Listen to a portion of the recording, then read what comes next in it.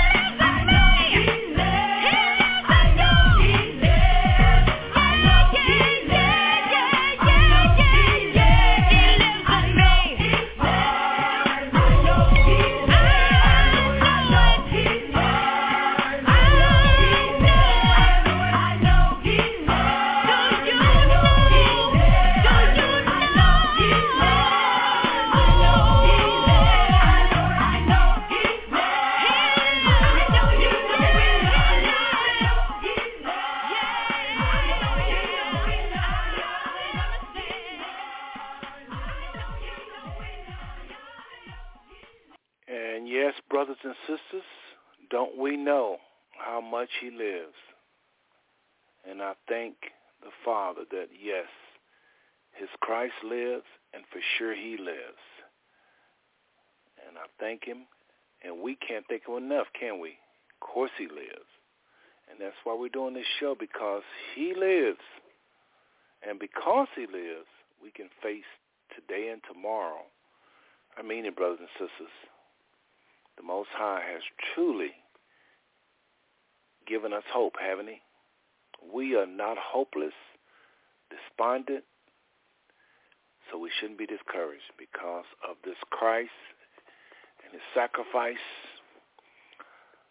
all the things that the Father set up through and allowing Christ to come and die for us and change literally everything for mankind. So yes, tonight, brothers and sisters, we're here again, right here on the Five Smooth Stones platform. This is Brother Seth. You have the Five Smooth Stones Network. And tonight we are talking about if there's no color in Christ, why do we still refer to black and white? I mean, seriously, why do we still do that? It's almost like a joke, but it ain't funny. Why are we still saying black and white? And if you really want to get technical, it comes down to the things of the Most High, whether or not women can go forth in ministry, whether or not women can be used of the Most High, whether or not women can pray to the Most High. Really and truly, we really can't even say male and female. If it's going to be about our position, our reality, where we really stand, where we really sit, where we really position, where the Father is concerned, we are one, where neither there's male nor female, Jew nor Greek, bond nor free, scriptures say. My goodness. So why on God's green earth are we so devoted to our team, to our squad, clan, or better yet, to our race? Sometimes it's not even based on DNA. It's based on a social construct, because the scriptures does not define race based upon a skin color. So this thing we're calling 2023 is really man-made. All this devotion to white, so-called whites looking out for their own and promoting their own and the good old boy network and all of this. Black people doing the same thing, the same social construct that created the so-called white man, created the so-called black man to divide and conquer us, which it has done successfully, I might add. So tonight, we're talking about how should we refer to each other. You know, how far does this thing go about no color in Christ? I mean, is this just something the Father put and it's just spiritual mumbo jumbo, some of you might say? I don't say that, but some of you might think that. You know? Well, it's not related to us, Brother Seth. It had nothing to do with us, Brother Seth. It was for the Bible days, Brother Seth. I submit to you, brothers and sisters, tonight that this is the answer to the race question. This is the answer to unifying us.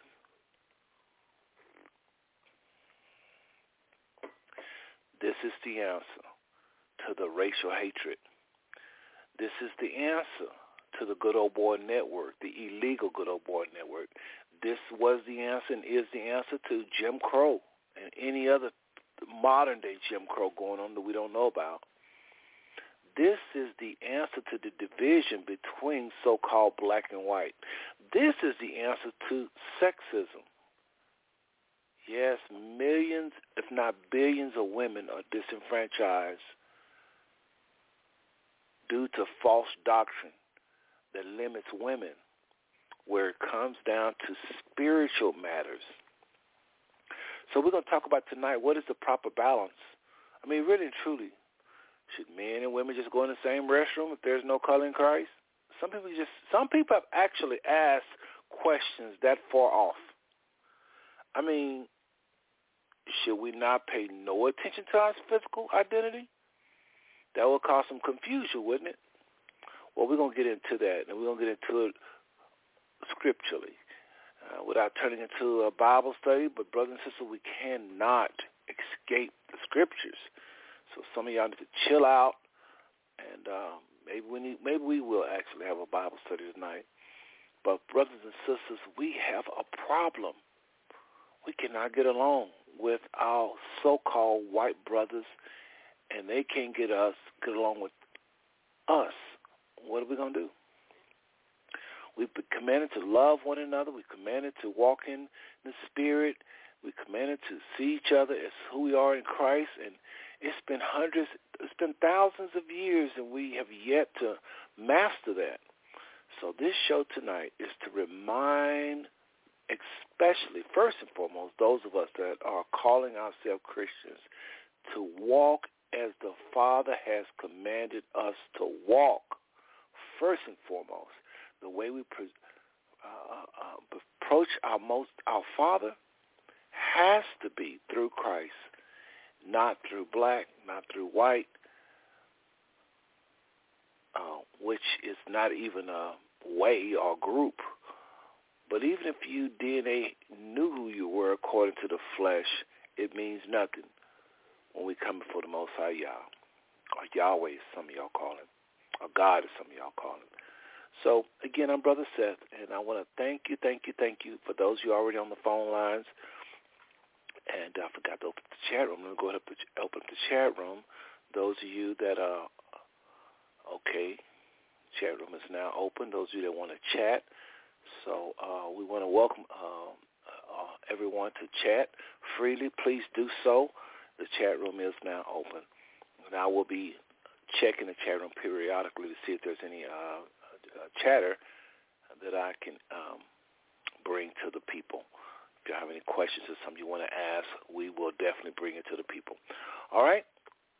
So what I want to do is play a little something I have prepared for such a time as these, meaning those of you that are new to the Five Smooth Stone Network and you don't know quite how this works, I have prepared what we call a preliminary, actually, hold on a second, make sure I got this up here. I'm so grateful to those of you that keep following us and following us and following us. Some of you have been following us since year 2011, and I'm so thankful. So, again, brothers and sisters, we're coming to you for a very important show tonight, as we have been doing since 2011. We don't waste your time. We don't play around with your time. We're very serious tonight. The way we're going to roll tonight, first and foremost, I forgot to mention, we do have a guest tonight. The Reverend Arthur Ray Melton will be joining us. He's from Dallas, Texas. Really my uncle. Uncle Ray is going to be joining us tonight, but he's known throughout the Metroplex as Reverend Arthur Ray Melton. He will be joining us tonight as, again, we talk about if there's no color in Christ, why do we still refer to black and white? So in just a little bit, we'll be bringing on Uncle Ray to discuss that, all right? But before that, I just want to play this little reminder to those of you that are new to the Five Smooth Stone Network. This will tell you a little bit about how we do. Just listen to this, and then we'll be back shortly. We have, again, a guest tonight, and we may get a few co-hosts. We'll see. But check this out, and we'll be right back, brothers and sisters.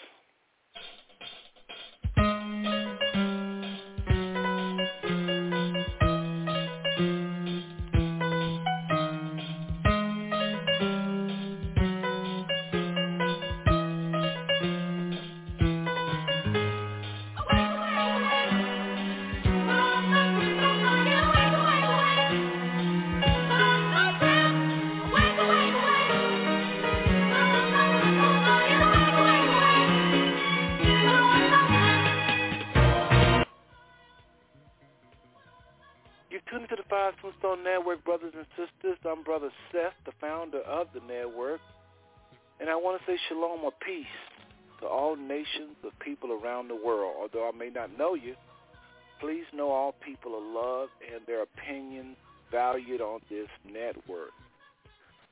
While our shows are pointed at solutions and encouragement to Israelites, a.k.a. Jews, in the diaspora, all people can benefit from the truth the Most High is saying through Christ and through his Holy Spirit we call the Ruach HaKodesh sometimes.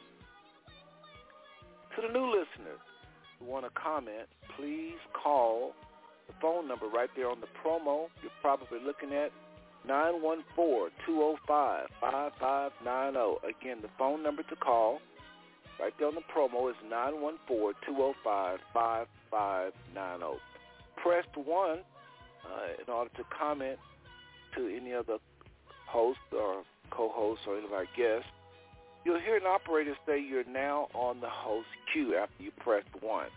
Once you're done commenting, press 1 again, and you'll hear the same operator say you're now off the host queue. So you have to be on the host queue in order for us to see your hand raised. And then when you get done again, press 1 the second time, and you'll hear her say you're off the host queue.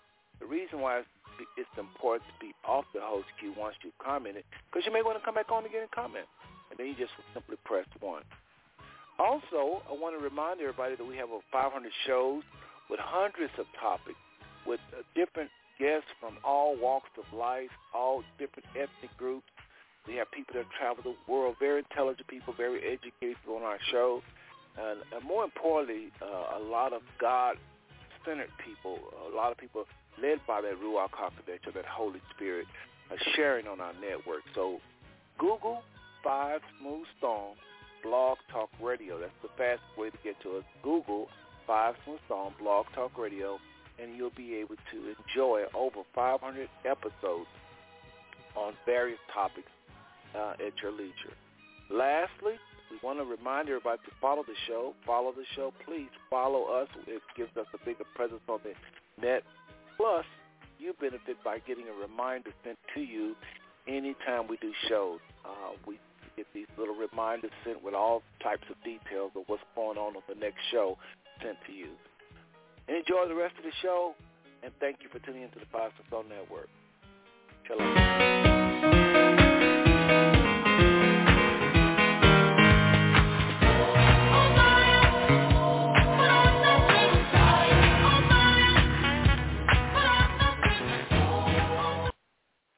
And we're back, brothers and sisters.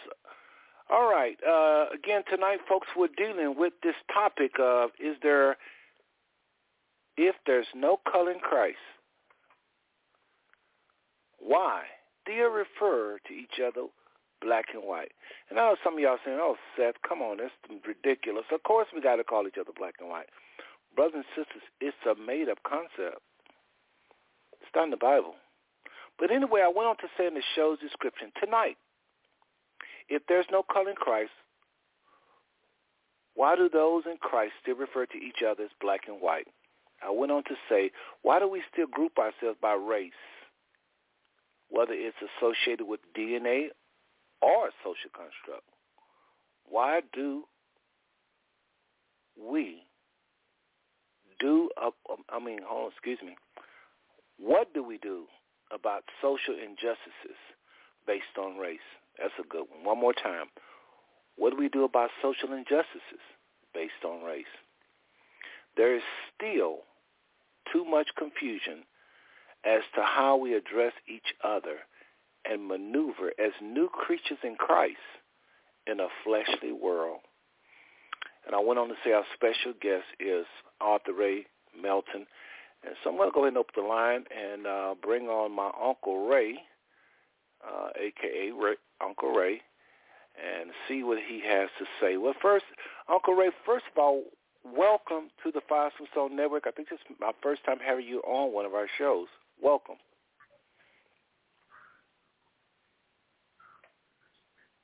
Uncle Ray, your line is open. Go right ahead. Welcome to the show.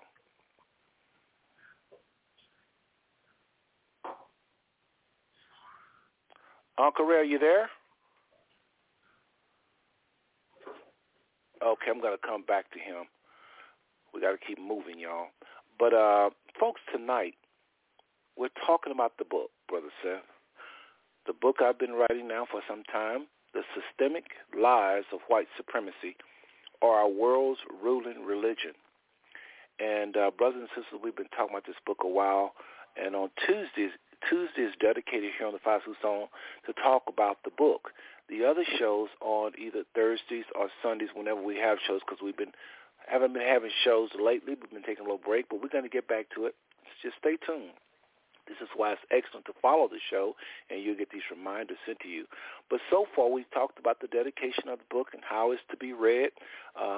Just when you open up the book, first of all, you're going to see the dedication. This is the table of contents I'm going through right now. We've talked about the dedication of the book, how it's to be read. We've talked about that. The need to know why the information in the book is so important. That was a very important show. We actually covered that on one of our shows. And also we talked about the working definitions. Yes, what we're doing, brothers and sisters, again, we're writing a book literally on the air. Now, I'm not going to put everything on the air that's going to be in the book. I'm not stupid. But most of, I'll say quite a bit of what's going to be in the book, we're talking about literally on the air. I have a transcriber, Brother Yoel, who will be transcribing. And as we do the show, he will transcribe certain portion. Now, when we bring on the co-host or the guests like we have our guest tonight, that won't be a part of the book. But when I go uninterrupted for my 30 minutes, I'm going to put myself on a timer tonight. When I go the 30 minutes, that is a part of the book. Now, we'll be adding here and there. Again, you're not going to get all the book online again. That probably is not a smart thing for an author to do, and I'm not doing it. But I am going to put quite a bit of the book on Blog Talk Radio on the Five Smooth Stone Network, right here on the Five Smooth Stone Network. So tune in on Tuesday. We've already done about 6 shows so far. So what I decided to do is to go over Chapter 2, which is very long. It's the longest part of the book. It's almost half the book, Chapter 2. We decided to skip Chapter 2 and go to the solution. The name of the book is called The Systemic Lies of White Supremacy Are Our World's Ruling Religion.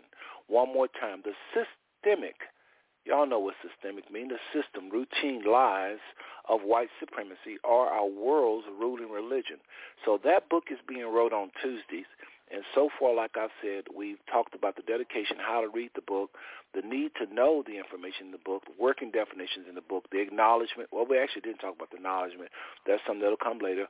Forwarding, that's one of the things that I won't give that information out just yet as to who's going to be forwarding the book. Chapter 1, we talked about what this work is and what this work is not. We also did a show where we talked about the mechanics of white supremacy, simply how it works. Again, we did a show where we talked about Chapter 1, which included what this work is, what this work is not, and then also we talked about the mechanics of white supremacy, simply how it works. And then Chapter 2, the biggest chapter, which is half the book, which is the Expo 30. Expo 30 is nothing more than 30 areas of life saturated with white supremacy, area where people are talking. If there's any kind of communication in life, any area, we're talking about religion, we're talking about education, we talk about entertainment, we talk about anything that has to do with everyday living in society. We talk about this racism, this white supremacy, this philosophy of whites being superior in thought, speech, and behavior, or white institutions being superior in thought, speech, and behavior, or white countries being superior in thought, speech, and behavior. Some of us, I should say, is caught up in believing that whites indeed are some kind of way superior in any remote way. Some of y'all believe that. And so that's what this book is about. But we go on to go deeper in the book and talk about how that the white supremacy or racism is not a thing about white people. Thing practiced by exclusively white people. This book is going to say something that I guarantee you've probably never heard in your entire life. We believe, that white supremacists can be, and mostly is, people of color, because whites are only 8% of the world's population, and not all white people believe and subscribe to white supremacy or racism. A lot of them are freer than some of us. And the big thing we talk about in the book is that a lot of white people, I believe, are not white supremacists. Again, we believe it's a philosophy, and not all white people ascribe to that philosophy. And even those that act like they're racist, a lot of them, they know better. They're just going along with us thinking they're superior in thought or speech or action. They just go along with us thinking their institutions are better in thought, speech, or action, or their colleges are better.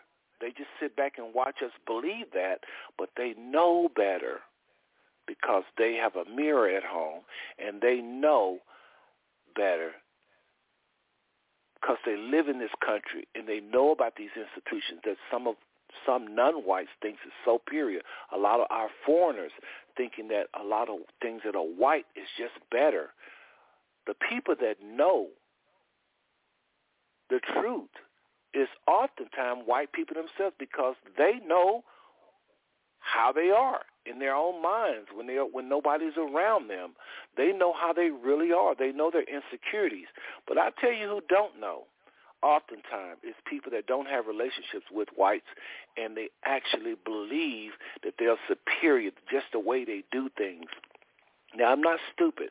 I know that a lot of times that colleges like MIT and Harvard is indeed superior with a lot of times their information, but it's not because of white people only. It's because of foreigners. It's because of ideas they extracted all over the world, and they bring those ideas and they bring those students from all over the world, and those students help make Harvard what it is, but yet Harvard paints a white face to its success.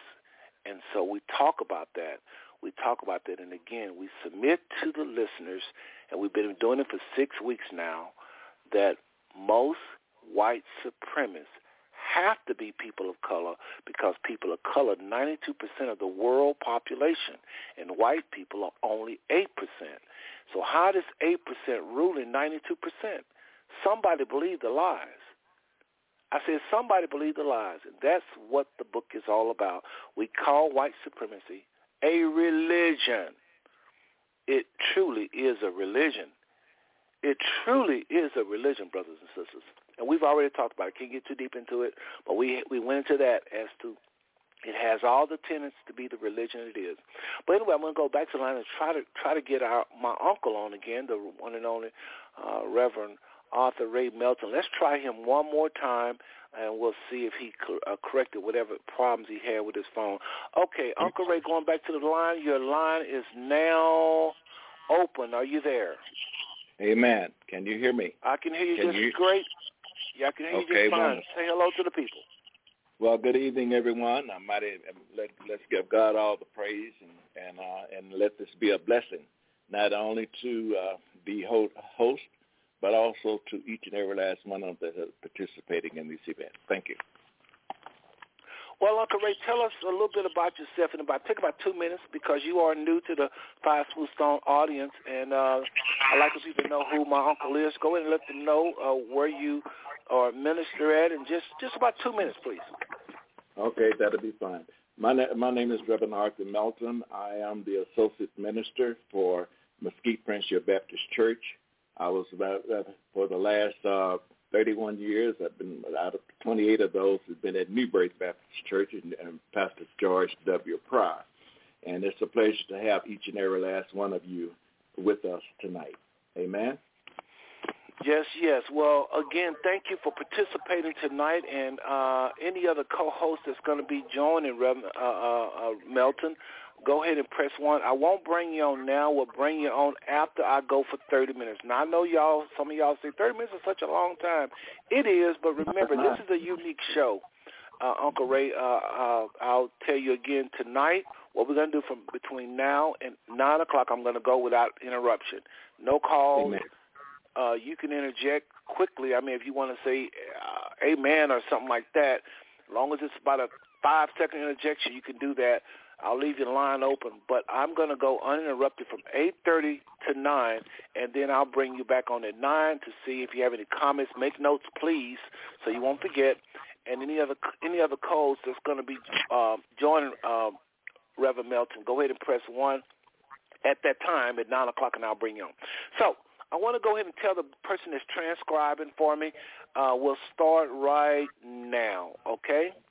We'll start right now. So start the timer. And Brother Ray, Uncle Ray, I'll go ahead and I think what I'm going to do is mute you because there's a little noise there. I can hear in the background just a little bit. And, well, I'll tell you what, I'm going to leave you open. Just remember to keep the noise down, okay? Okay. So I want to go ahead and start the transcriber. Like I said, folks, we've been talking about this book, and Chapter 8 deals with the solution. Brother Seth, what is a solution? If you think white supremacy is a religion, what is a solution to a religion? First of all, let's talk about what a religion is. I know this is towards the end of the book, but I got to say this again. I want to remind everybody what we've already said, those of you that are new to maybe you missed this in the early part of the book, okay? So when we think of a religion, we have to think of what makes up a religion. I submit to you, brothers and sisters, that white supremacy isn't just some white people hollering white power, white power. I submit to you, brothers and sisters, that white supremacy is a religion. The definition of a religion is the belief in and worship of a superhuman power or powers, especially of gods or God. All right? A particular system of faith and worship. And a pursuit also, another definition is the pursuit of interest to which someone ascribes supreme importance. One more time. And I just simply pull this up from the Oxford Dictionary. One more time. Here's another definition. A pursuit of interest to which someone ascribes supreme importance.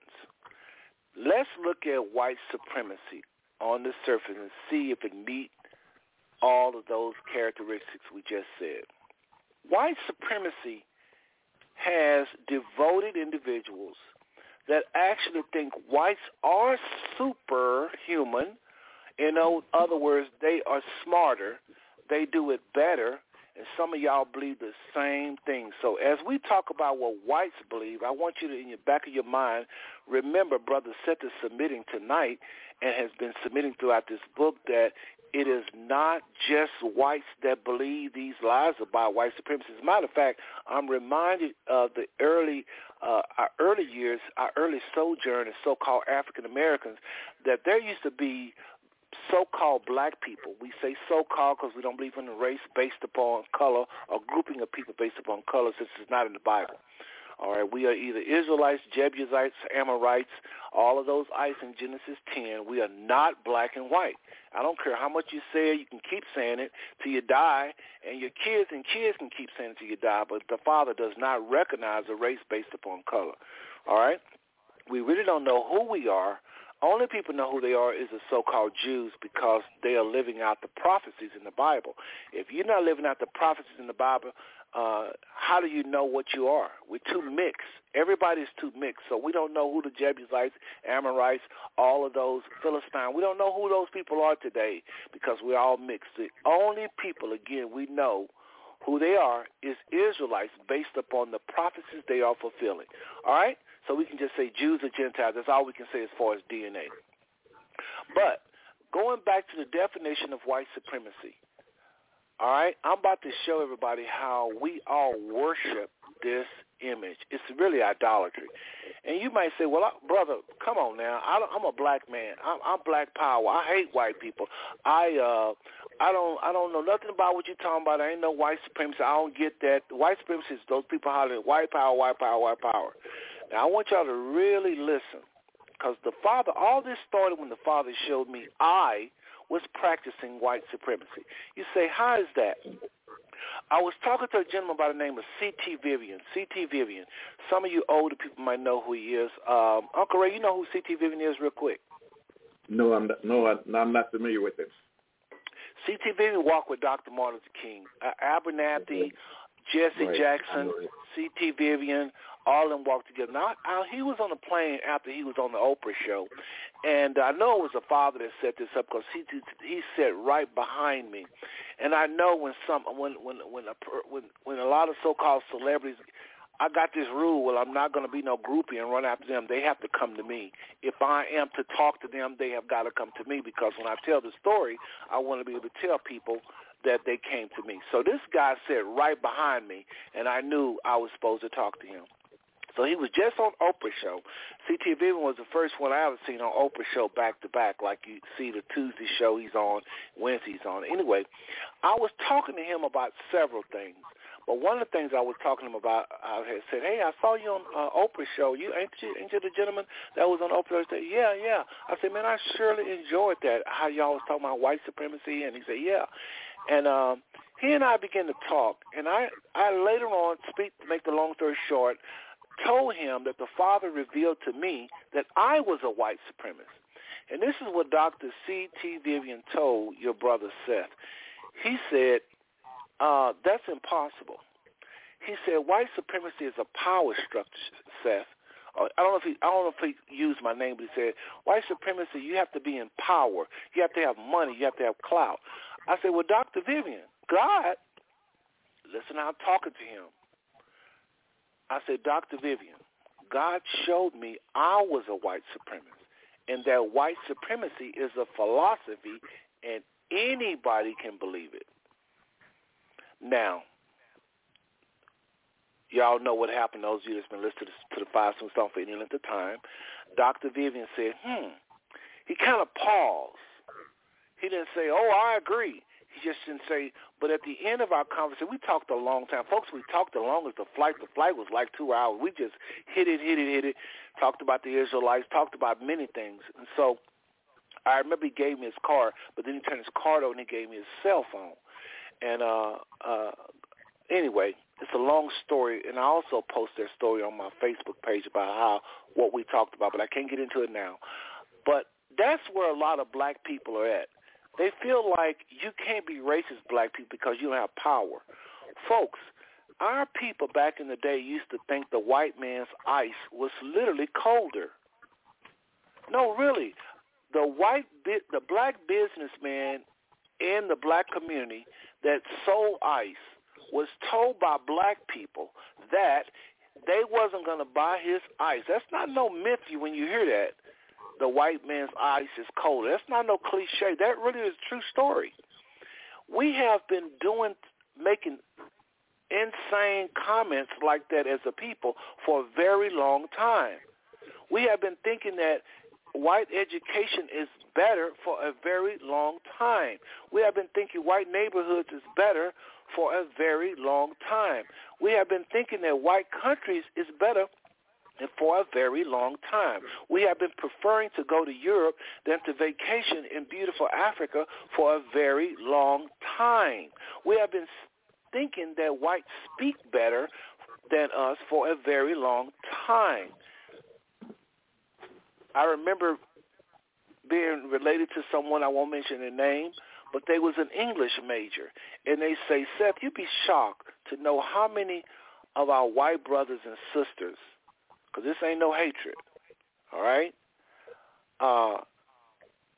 She said, you'd be surprised to know how many of our white brothers and sisters speak bad English. We think because they speak nasal and they talk different than us that they're always talking proper.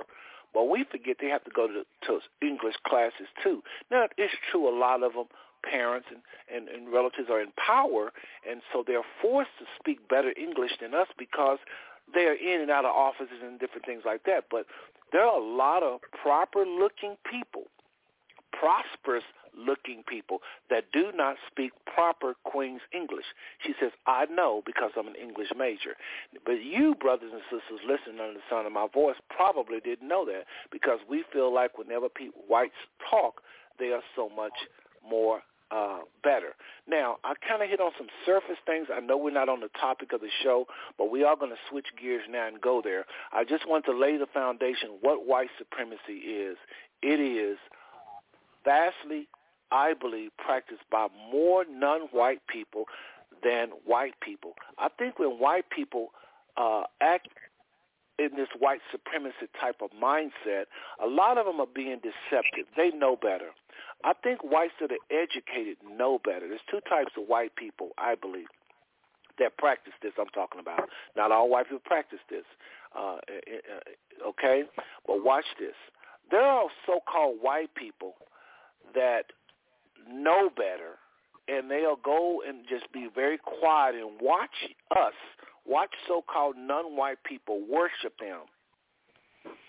I remember working with a coworker, and I was learning black history and learning a lot of the things we talk about on this Five Stone Network, and she confided in me and told me, I know Jesus was black. Now, it was the confidence by which she said it.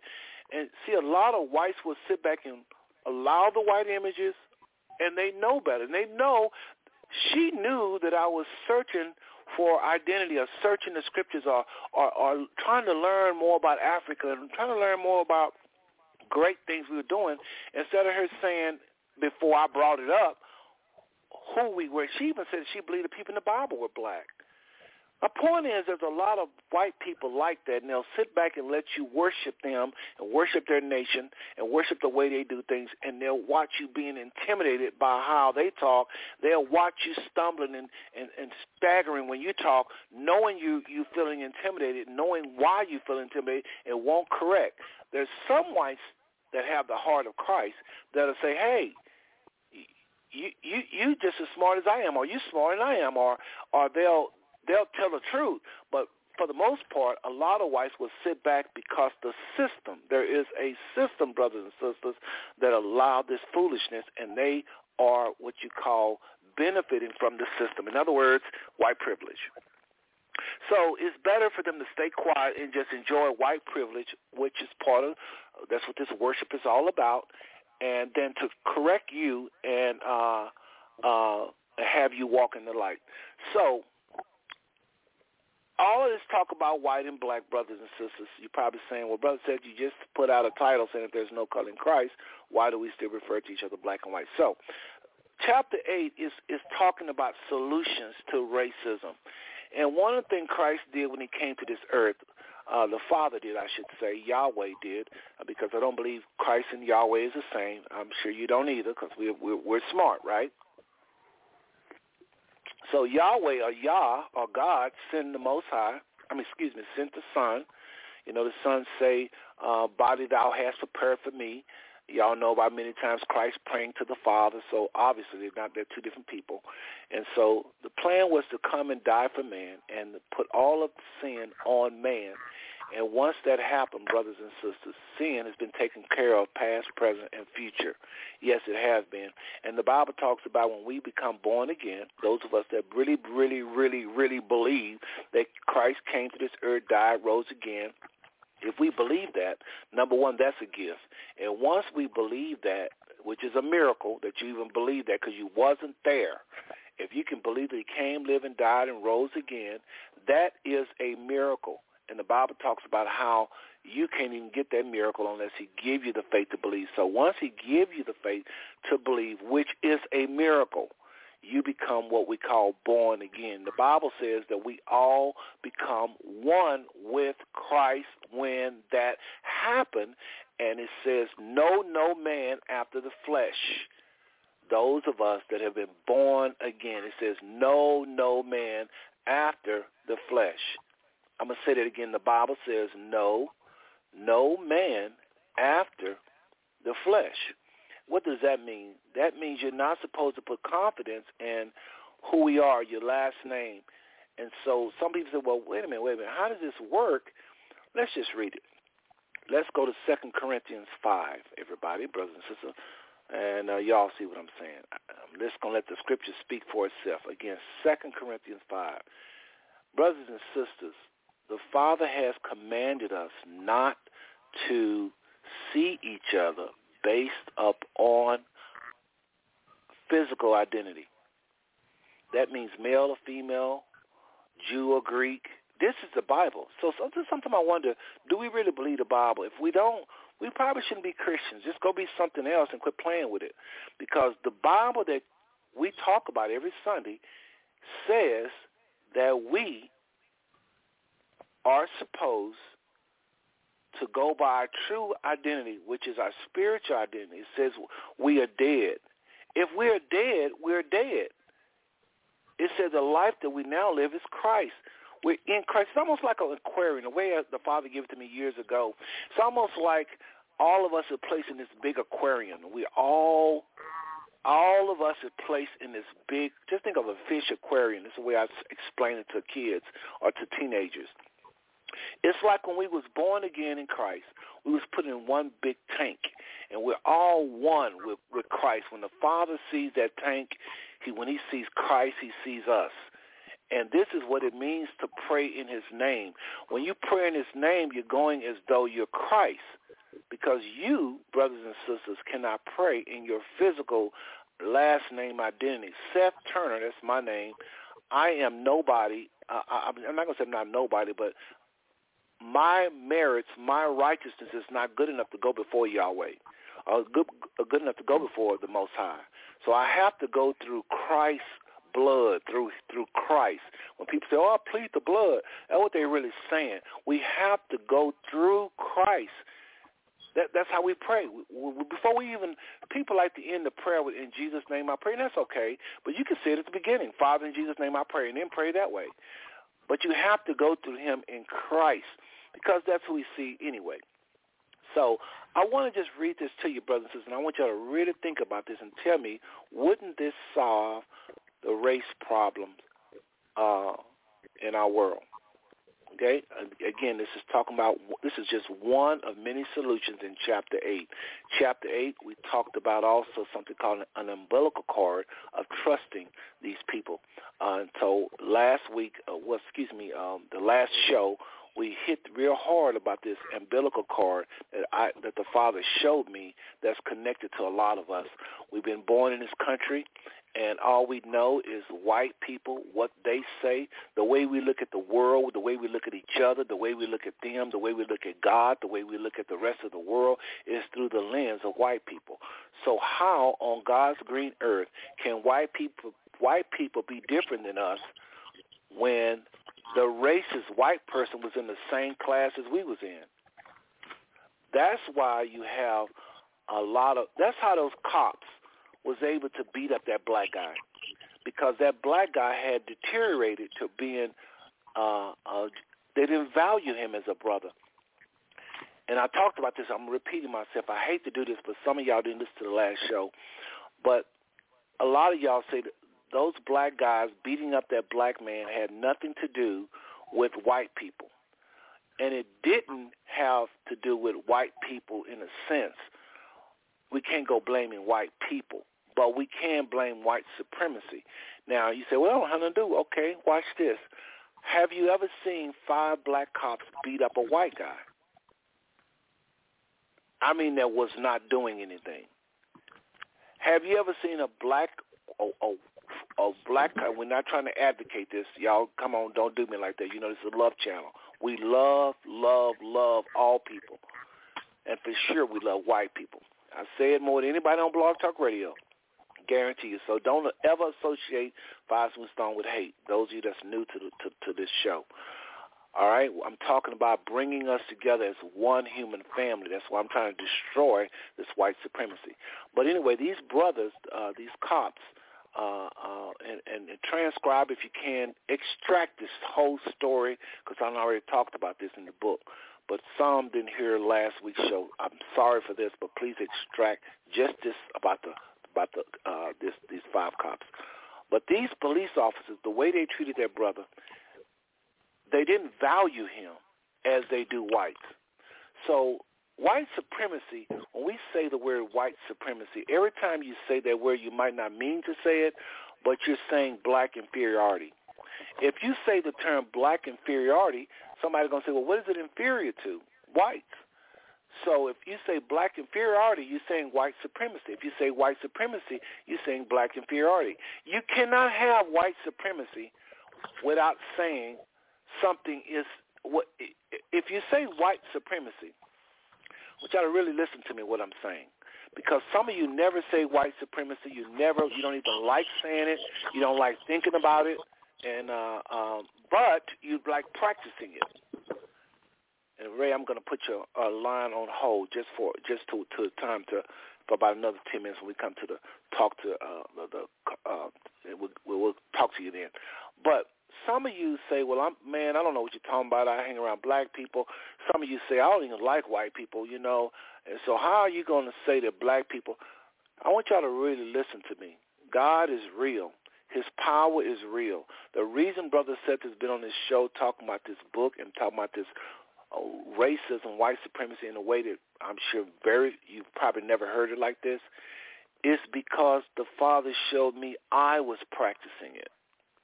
And he showed me that it's idolatry.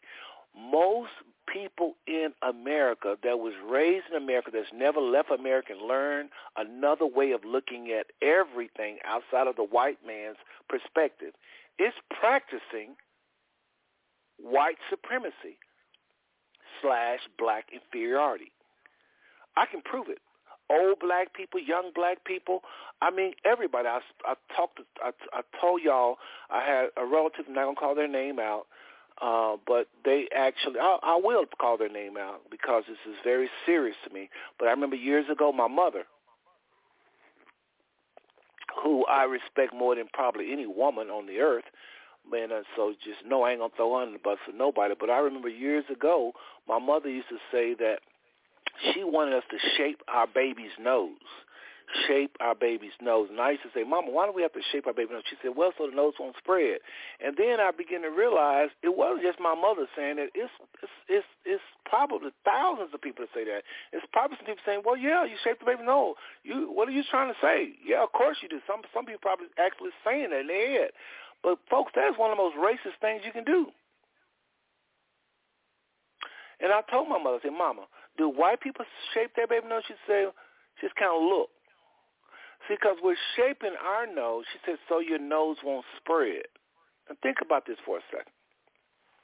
I'm only talking about my mother to let y'all see how serious I am. I'm not just picking on black people, because if I use my mother, you'll know where he can't, because he ain't gonna, and you're right. I'm not going to disrespect my mother, none of y'all. But what I'm trying to say is this. God showed me I was practicing white supremacy.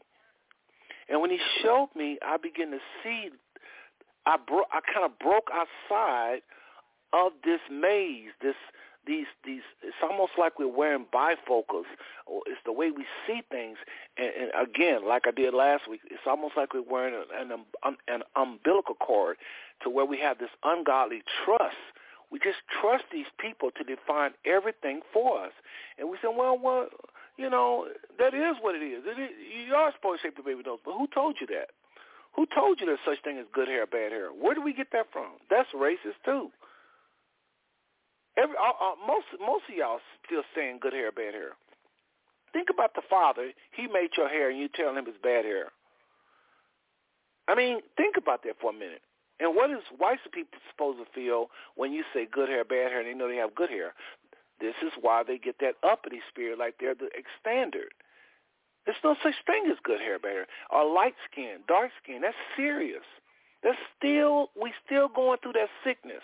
Folks, we are white people in America. All of us, same mindset.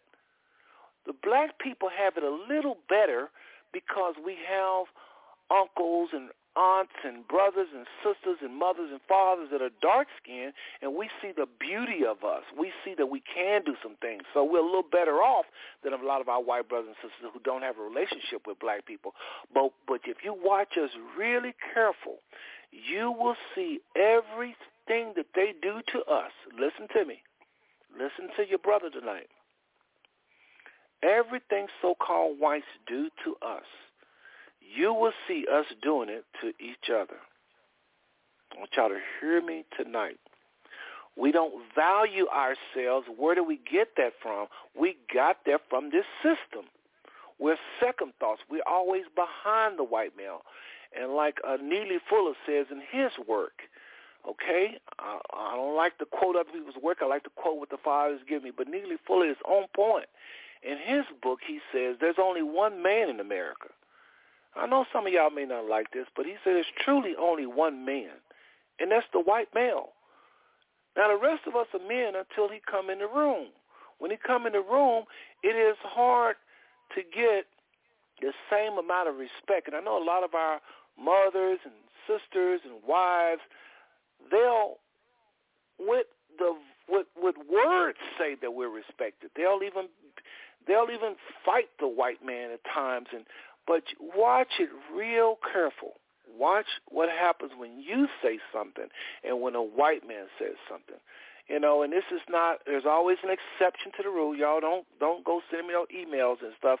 There's always an exception to the rule because a lot of us are waking up and we're pulling off these cataracts of white supremacy and the way the Father gave it to me. Let me say this because we're coming up on our break here. The way the Father gave it to me is the only people free, hear me out, people free of this are people that have traveled around the world either physically or in education. Some of us would listen to other broadcasts around the world. We'll listen to Africans speak. We'll listen to Africans intellectual. We'll listen to all types of African lecturers. We'll listen to dissident voices in the motherland or in India or in China even. We listen to voices outside of this maze of white supremacy. But most of us, we're too busy. We don't want to put in the work. And so when we just turn on the TV, even if it's even if it's the Animal Channel, even if it's the, let's just take the Animal Channel for a second, because people say, oh, that's educational, brother. I don't know what you're talking about. Let's just talk about that for a minute. Did you know in the motherland, there are people that go around lions, and they are not ate? Did you know that there's a science to lion killing people, that they don't always kill people? But if you listen to the West, to white people talk, they make it like lions will kill you. I mean, I'm not going to go test them, obviously, because I'm not that knowledgeable in it, but there are these tribes, and they've shown videos of these people walking right by animals, by lions. It's like you can't be fearful. That's number one. The lions have had to have 8. You don't go around no lion ain't 8, 9 years. Obviously, the hunger will overpower whatever's going on in their mind. But if a lion is 8, and I know this is kind of hard. How you gonna know all that? But I'm just saying the Dogon tribe. I think that's the name of it is the Dogon tribe. They go around them and they show them many times them going around and not fearful at all, walking by them like it's nothing. And you thinking to yourself, wait a minute, how are they able to walk by the lion? And there ain't no fake videos. I mean, this has been going on for thousands of years. Africans, the way they look at animals and the way we look at animals is 2 different worlds. I'm telling you what I know. Okay, the way they look at science, the way we look at science, is 2 different worlds. I'm telling you what I know. And when I've been able to travel, I've traveled many, about 24 countries, and I'm trying my best, God knows, to break outside of this white supremacist maze because I want to be free. Before I die, I want to see things the way the Father sees things, not the way the so-called white man sees things. Now, everything white people say and do is not bad. It's not even wrong.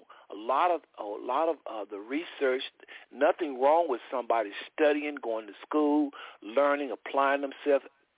Bravo, hand claps, praises, all praises to those people that do that, whoever they are. But all I'm saying tonight, and what I've been saying for the last, I guess since 2011 really, but especially in this book, what I'm trying to say is, don't put yourself over other people, over other ethnic groups that have been on this earth longer than you.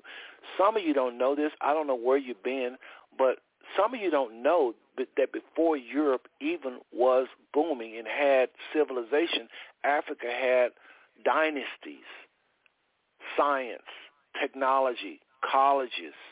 A lot of you still don't know that. I'm shocked by how many people think they've always been in Europe, they've always been dominant. That's not true.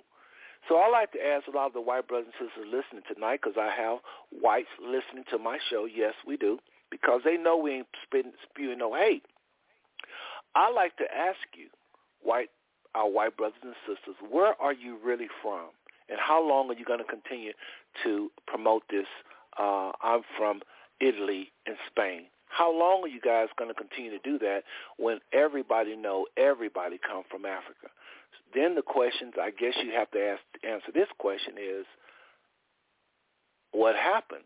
How did you wind up being the color you are?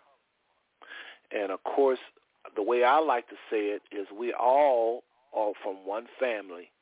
And when we lost pigmentation, let me say it like this without getting into it too deep, because I got to go to a break. I've got to bring on the other people.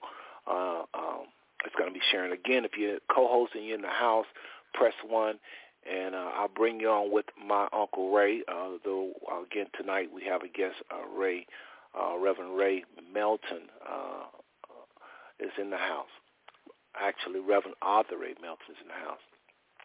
So, brothers and sisters, again, to our white brothers and sisters, because on this show, again, you're loved. We love all people. Like I say at the end of all of my shows, I love every single one of you, and there is nothing you can do about it. There's a reason I say that at the end of my shows, because I know a lot of times this truth come off as though I'm some black supremacist or some hater, and I am not with them people, okay? My mother would turn over in her grave if she heard me preaching hate. I'm not on no hate. But the Father has to set it straight who those people were in the Bible. The Father has to set it straight how we became white, why we became white. Notice how I say we, not white people over there and us over here. We're the same species, the same human family. So what happened that humans start turning white? We talked about that last show. I'm not going to get into it. So I can hear some of y'all saying, brother, you've not got on the topic that you put out there. If there's no color in Christ, why do we still refer to each other black and white? Well, I did hit it a little bit, but I'm going to hit it even more after the break. So to the person transcribing, I'm going to stop at this point. We're going to go into the phone lines and talk to our guests or any co-hosts that are in the house. I don't see any co-hosts in the house, so it may just be me and my uncle, Ray Melton, Reverend Ray Melton, talking on this topic. So, again, you're tuned into the Five Smooth Stone Network. I'm Brother Seth. I know I've said a lot. I know I may sound a little jumpy, go back and forth, but, y'all, these are topics we've discussed in previous shows, and I have to mention them to entice y'all to go back and listen to those shows, because we have been talking about this for a while as we promote this book, The Systemic Lies of White Supremacy. It's our world's Listen, y'all, the systemic lies of white supremacy are our world's ruling religion. Some people say, how are you going to say it's a religion and it's a ruling religion? Our world's ruling? Are you crazy? Listen, there are people that love God. They love Jesus just like I did. They was operating the gifts of the Spirit. They believed in miracles. They knew their Bible. And the Father showed me I, in some ways, was practicing white supremacy, just like I told Dr. C.T. Vivian. And then he showed me most black people I ever have come in contact with is practicing one way or the other. They're either still saying good hair, bad hair. They're still saying nigger. How can, on God's green earth, can you call another human being, especially look like you, a name put on them by our slave master? That is white supremacy. And it's all around us. We just say it like it's nothing. No, that was an ugly word straight from the bowels of hell that whites put on us. And if you call another person that, joking or not, I mean, think about it. Do white people call them a name like that? You ever heard an Indian call each other a name like that? How black people think that's normal? It's not. That's white supremacy. You still saying good hair, bad hair? That's white supremacy. You're still saying, oh, he too dark. That's white supremacy. You're still talking about somebody yellow. We talked about white skin and even how we became the different skins, and that the more melanin, the more healthy you are. We talked about how the sun could kill you if you don't have melanin. It's nothing to be cute. It's not trying to be cute to be light or white. I mean, this is science. This is serious. You have to have melanin. Now, the sun can be your enemy. So we talked about how we became white. We talked about hair, all the different textures, and Lord knows, y'all got to go back and tune into last week's show. So I'm going over a little bit. Sorry to the person transcribing. So let's go to the phone lines. I do see a hand up. So let's do this. Let me bring on my uncle. Then we'll come to area code 513-331. All right. Let's first go to the phone lines and bring on the one and only, again, Reverend Arthur Ray Melton. Uncle Ray, your line is open. Amen. Amen. What did you think of what you heard? Actually, let's get this question first, and then we can talk about what we've heard and this particular caller. So hold on a second, Uncle Ray, just one moment. Okay, area code 513-331. Your line is open. Who am I speaking with? It's your boy, Ambassador Purcell and Del Porsche. So glad well, welcome, Brother Purcell. Say hello to the people, y'all. I'm sure everybody know by now who Purcell is. He's one of the co-hosts. So we got one co-host in the house. There's 6 of them, but we don't always get them. So tonight we just got one, and my Uncle Ray. So Uncle Ray, your line is open, and Purcell, your line is open. Purcell, let them know what you think of what you heard, and then we're going to go to my Uncle Ray. Well, of course, every time I hear you talk about this, I get an education, which is why I appreciate you being my friend. I always tell my other friends that my friends are smarter than me in my circle, and that's a principle that you can take to your circle as well. Because if you're the smartest one in your group, then you need to change groups. But at any rate, Seth, this thing, I heard you talk. I know one of the things you was talking about was how long were the whites going to continue to move with the thought or the idea that they're from this place, they're from that place. And then the other thing that you said in your introduction of your title, you talked about why are we still here? Hold on, let me pull it up so I can be accurate. I was just reading it. Why do we still group ourselves by race, whether it's associated with DNA or social construct? Well, one of the reasons why I believe, this is my own personal opinion, because whites have been deemed as superior for so long, and without that thought being challenged, they don't want to let that go. That's not an area that they want the Lord to be Lord of, because it takes away, it strips them of a fictitious power. Wow, that. I believe it strips them.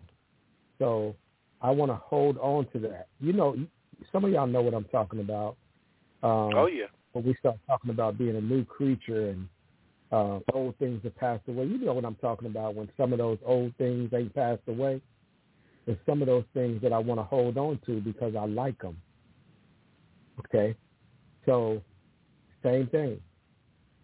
I can't let go of this power, this fictitious power that I have, because so I want to hold on to that as long as I possibly can. So I believe that's why we're operating. Another reason why I believe we're operating based on race is because just like time is for us. See, we can't understand eternity, so God had to break it up so that we could track time. Right? Same way with this race thing. We have to be able to track one another with this whole race card. It's too easy to go to the original plan, which is the human race. There's not enough drama in that. So we have to have this whole segregation piece to continue to operate in who we believe we are, right? And I think that's more of a white thing than it is a black thing. But again, that's just me talking. So I'm not a big fan of this whole race thing at all. You've heard me say on the show several times how much it bothers me that we still have black churches and white churches. But we all supposed to be brothers and sisters in Christ. So, well, hold that thought for a second, because I got a feeling you got more, and I want to hear from you more. But I want to hear from Uncle Ray based upon what you just said and what he heard, and then we're gonna come back to you, and then we're gonna go back to him, and then we'll take a little break, and we'll go back and do the 30-minute uninterrupted. So, Uncle Ray, you've heard a lot from myself and now from Minister Purcell Porcher from Salt Life Kingdom Ministries. Ambassador Porcher, he go by now. Amen. But you've heard a lot from the ambassador. So what say you? Matter of fact, I was impressed with quite a few things in which he said, and so therefore, let us cover and really dig deeply within our mind, and always remember there's a dark guest in your heart. Amen. So when you bend your hands or cut them off, for I have often struck thee with a wayward wheel. But when these fingers should embrace thee by faith, I am not yet won from all created glory. But however, with honor, wisdom, and esteem of others, for I have a secret motive to eye my name in all I do. As I repeat that, but I have a secret motive to eye my name in all I do. But let me not only speak the word sin, but see the things itself that give me to view a discovered sinfulness, to know that through my sins are crucified, and they are never wholly mortified. And now my second point of it is to know as one is known. Amen. He said this, and I repeat, in the Christology phase of time, is that we all have to know one another. To know as one as known. Said one of the areas in which distinct progress has been made in the gospel studies since written is the fact that we, as provided a strong case, I'm talking about racism, at least of these four gospels falls into the category of ancient Greece and Roman biography. Well, one of all the most striking features of these sorts of incidents works, whether one thinks or not. But what I'm saying to you today, my brothers and my sisters, is this. If we put our trust in the Word of God, and only my lifelong damage and daily shame, or my indwelling and besetting sins, or my tormenting slavery of a sinful heart, destroy, O God, the dark guest within, whose hidden, check this out, whose hidden presence make my life a hell. Yet thou hast not left me. You never left me without grace. This cross still stands and meets my needs in the deepest straits of my soul.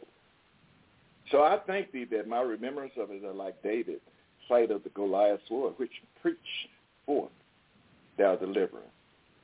So therefore, what I'm saying, my brothers today, it tells us this: the goodness to his people, the goodness to all.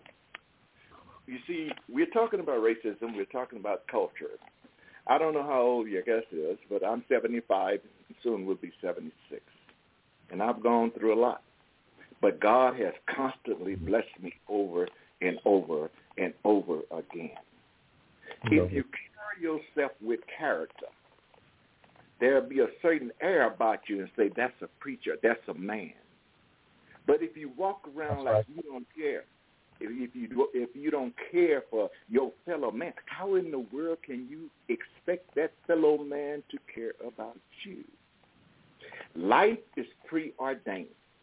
I have been preordained to be born in July on a certain day, and God has that number for me to come and return back to him.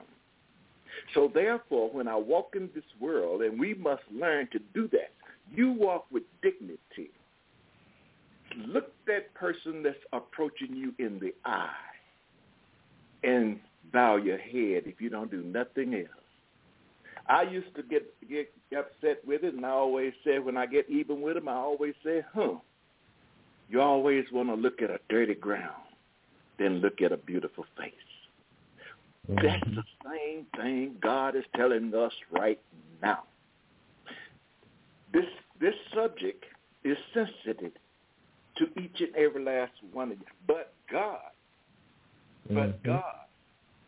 believes, he knows our destiny. He hasn't kept me here to continuously fight this fight of slavery, fight this fight in the 1940s and stuff in that nature. He has put me here to encourage my brother and my sister that life is beautiful and God is in control of every situation. To know and one is known, and that known person is the Lord Jesus Christ. We speak of biblical terms, yes. We know not the color. We're not interested in the color of Jesus, of God, but we're interested in his work and his words. And basically what we said, he's good. His goodness is for all. So when I say this, that God's goodness is not equal. God is good to all in the same ways, but he's good to some in all ways. I repeat, he's good to all in some ways, but the good are to some in all ways. Matthew 5:4 tells us that. Give an example of how God is good to all.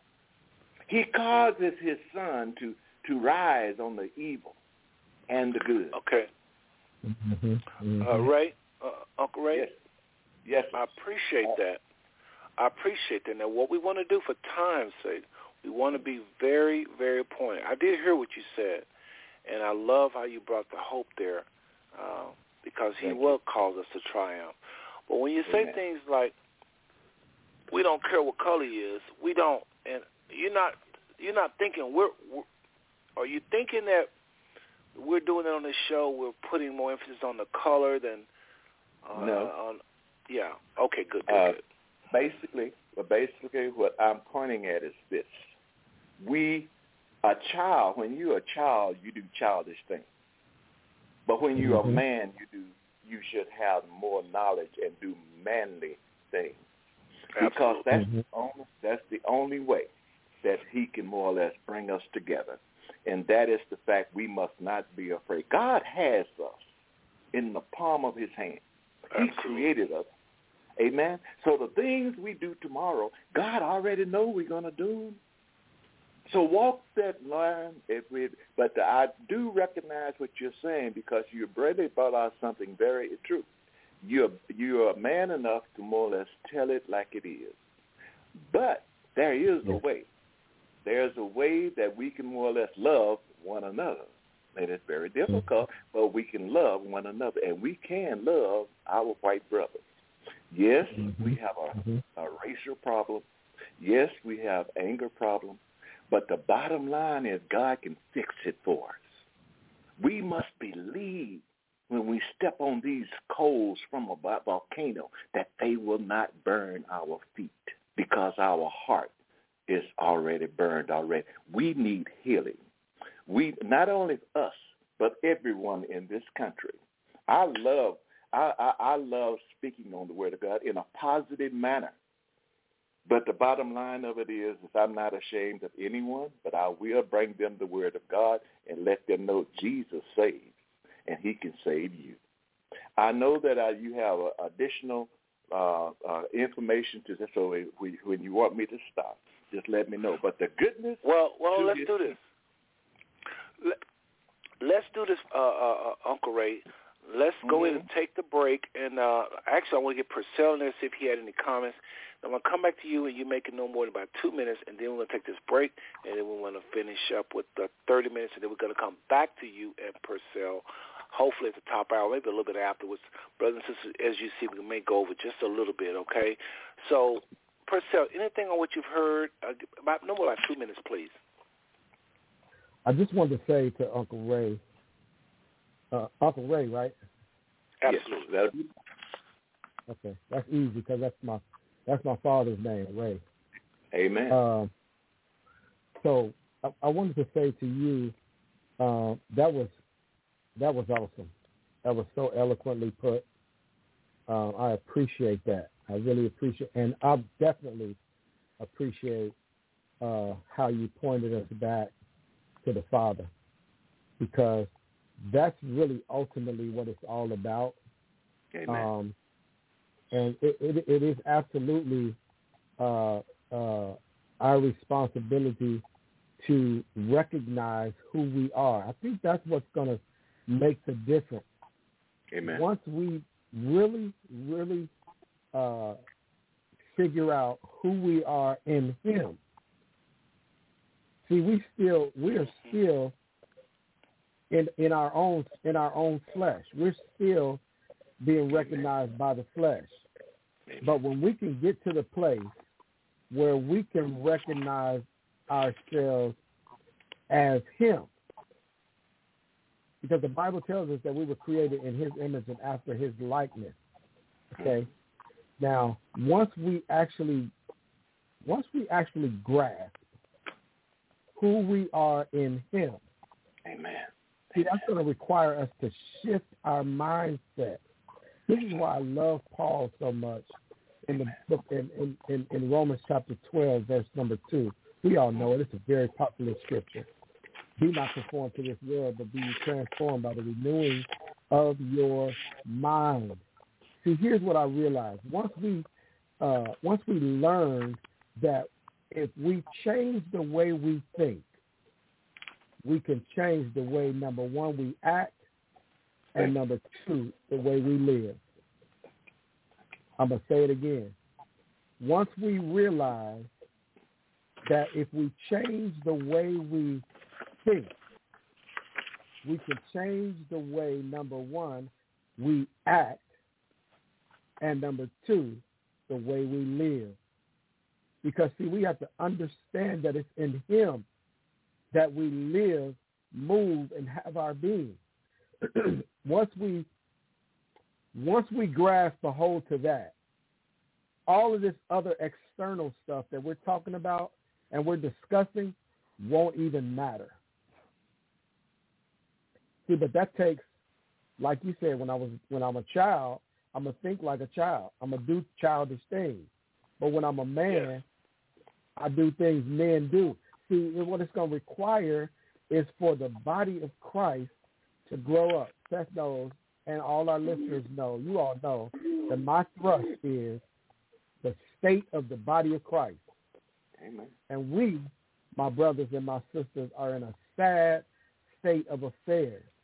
But it's going to require for us to change the way we think. Amen. Yes, powerful.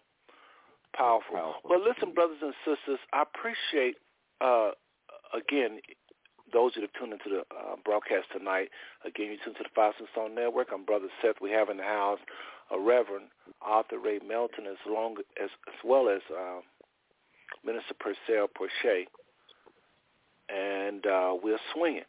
Again, the topic tonight, if there's no color in Christ, why do we still refer to each other black and white? And I'll add this, when are we going to get to the place where we just call each other brothers and sisters? So what we're going to do this time is take a little short break. Go ahead, Ray. I think you was going to want to jump in there real quick. No more than about 2 minutes, please. I like that question you just projected at it. It's because of the fact that we have seen our parents from afar, even though they raised us. We couldn't understand the reason why they were so humble. But we understand it now because, number one, the goodness is in all. And the goodness to God's people is in us all also. And we must be proud of, like the gentleman just said, that we first must know who we are and be comfortable with who we are. So okay. Stand on the word in the name of Jesus. Amen. Powerful. Well, anyway, brothers and sisters, we have a lot coming at you, brothers and sisters. I have not yet got into the scriptures like I really want to. I've not yet talked about some things, very practical ways that we can address this, because people are saying, we had on the Bishop Robert Smith, very prominent, if not the most prominent bishop in Arkansas. We had him on this show. And brothers and sisters, y'all remember we had a problem because he kept saying, I'm not a black man. I don't identify with that. And I kept saying, do you have a driving license? He said, well, yes. I said, well, why you got a driving license? If you're just in Christ, and so he thought I was being rude, but I was trying to get him to see that on this earth we need a driving license. We go to reunions, family reunions, because there's a place. We have to know certain things about our flesh. We're not dead. When you're dead, that's when it's all spiritual, because you're on the other side. But on this side, we're flesh and spirit, and we could not get Bishop Robert E. Smith to own up to that, and we ended in a kind of a deadlock. So a lot of people are not. Again, he was telling us, I'm not black. I'm not. I don't understand. He just wasn't getting it. And you might think, oh, it's comical, ha, ha, ha. No, a lot of people are there. They don't like Black Lives Matter. They don't want to talk about racism. And so how are you going to heal racism if you don't acknowledge that there's a problem? So, again, when we come back, we're going to go a little deeper. That was gear 1. We're going to jump to gear 3 after the break. Again, you've tuned into the Five Stone Network. And, again, we have Brother Purcell Porche of Salt Light Kingdom Ministry, as well as my Uncle Ray Melton and Reverend Ray Melton, I might add. And we'll be right back, brothers and sisters. Just a short little break here. Okay? Be right back.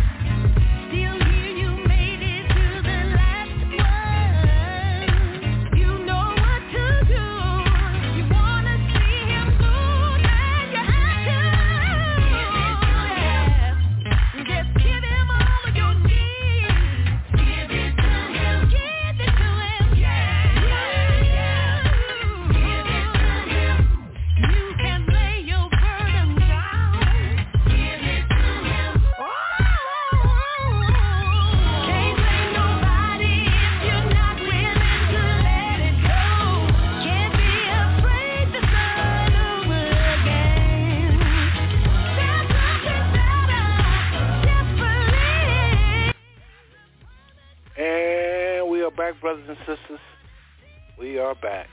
Again, writing the book, The Systemic Lies of White Supremacy Are Our World's Ruling Religion. Before it's over with, at least, if not tonight, hopefully through the series, y'all can see that truly this is a show enough religion. All right? I enjoyed that little piece by the Clark sisters, you know. I remember a long time ago, they made an impression in my life when I befriended them years ago. And but we talked about that in the past, the Clark sisters and Karen Clark and me talking and gotten to go to Memphis and meeting them at the Mason Temple and all. But they are anointed, saying, give it to him. And that's what we're going to have to do, and not trust in our own flesh. I'm talking to our white brothers and sisters. You know, white privilege is real. And I heard a white gentleman that was on the show, Brother Troy, that was on our show, and he said that, Brother Seth, honestly believe, now this is a white gentleman that was on the show, and a friend of mine, he said, I don't think a lot of white people is going to let go white supremacy or white privilege to walk in their new identity in Christ. Because this network they've been in for so long, this benefit, it's like a club. They call it the good old boy network. White privilege is real, brothers and sisters. It's real. And you know what? It ain't even about little benefits monetarily. It's just when they show up. They oftentimes, a lot of us give them more credit. We think they're smarter before they even open up their mouth. A lot of us think their lives are better just because they have money. That's white supremacy. A lot of us, you know, there's some sickness, and I've talked about this so-called black self-hate. That's what this black psychologists call it, black self-hate that's produced from literally white supremacy. Let's go ahead and just alert the subscriber. We're going to start up now, and we'll go to a little bit after 10. Since we're going to go after 10, I might as well tell the listeners online and on the phone lines that, remember, at 10 o'clock, Blog Talk really is going to shut you off if you're listening online. You have to call the phone number to keep listening to the show. So it's going to get good. But remember, if you're sitting there and you're online and you listen to your computer, it's going to shut off at 10. You're going to have to wait till the show go off, and then you're going to have to fast forward to the end. Well, save yourself all that by calling the phone number, and you can listen. We're going to roll over just a little bit. We ain't going too much after 10, brothers and sisters. So let's get into it. 30 minutes uninterrupted. We got to go deep. But I want Purcell to do some reading for me. So I'm going to open up his line. I'll leave Uncle Ray's closed because Purcell is a part of the transcriber. So Purcell, as you read, transcriber, please do it as though it's me talking, okay? Everything he say, because you're just going to be reading, all right? So Purcell, go ahead if you could and start and read 2 Corinthians 5. And if you can start at, please, I think you should start at verse 14. Everybody listen. This is the scriptures. This is how we are to see each other, especially those of us born again. Do you prefer I read it in King James Version? Always. And by the way, brothers and sisters, I know I'm just one guy, but I've told you about the New King James Version and the NIV. They are attacking so-called Afrocentricity. Anything great about African Americans that we're bringing out in the Bible, like I talked about last week with Leviticus 13 and how white skin was introduced in the Bible, where y'all could see it clear as day. They've erased a lot of those scriptures. So be careful reading the NIV. It's best to just read the King James Version and have those other translations. But just know that NIV, these people, they're regular everyday people, and they have an agenda to silence any type of movement. Like J.L. Hoover said, can't think of the one guy over the FBI, they want to stop the rise of a black Messiah or of a black movement. And so many key things we've learned about the scriptures, and the NIV and the New King James Version had literally changed those words. We did a show on that, but I can't get into it now. Please, at verse 14. Verse 4, 2 Corinthians chapter 5, starting at verse number 14, reads as follows.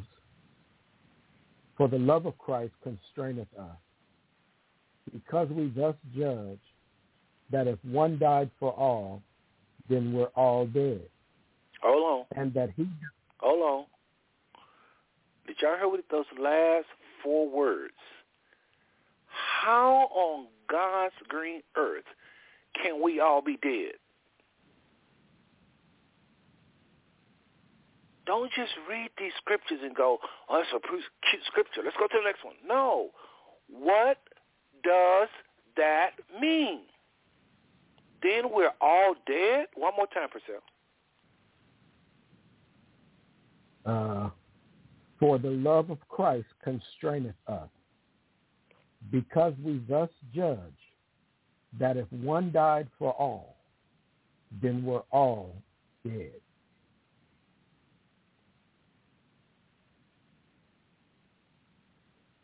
Keep going. And that he died for all, that they which live should not henceforth live unto themselves, but unto him which died for them and rose again. Keep going.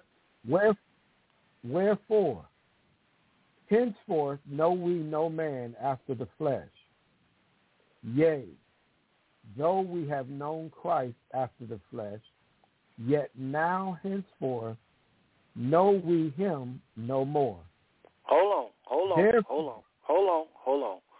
Brothers and sisters, if you really are a Christian or a believer or a follower of Christ, and you're serious with your walk with the Father, I'm not saying you got to be perfect. I'm just talking about your heart is perfect. You got to have a perfect heart. That don't mean your action's going to always be perfect. Just look at David and any of the holy patriarchs of the Bible. Wherefore, henceforth, know we no man after the flesh. That's talking about your last name. That's talking about where you're from, your nation. Yea, though we have known Christ after the flesh. Yes, we did. He from, born in Bethlehem, can anything good come out of Nazareth? Okay, that's all flesh. It say, yet now, henceforth, know we him no more, because he's now a completely different person. The Father has given him rank. The Father has put all things under him. He now sits in heavenly places. Oh, I know that sounds spooky, but put it like this. The Bible says that the Father told the Son, sit here on my right hand till I make your enemies your footstool. He is not the same Christ that walked the earth. He's been elevated. And then we have been put in him. I know it sounds weird, but it's like when a woman marries a man, her name disappears, her last name, and she become one. We are now Christ. We literally are Christ. Apostle Paul said in Romans 6, and I'll jump and go right back to Purcell, but he says in Romans 6 and 7, he talks about how that we don't exist no more, but he says, mortify therefore your members that are upon the earth.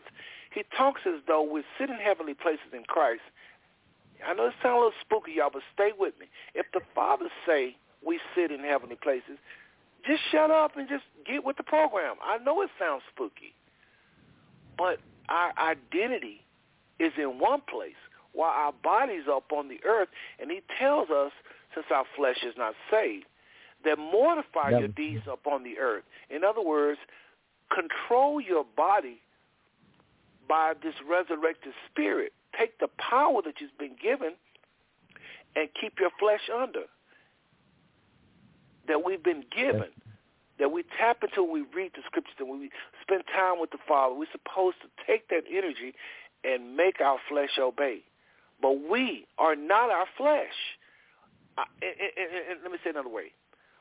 Paul said, with the inward man I serve God, and with the outward man, which is not saved, it still craves this world.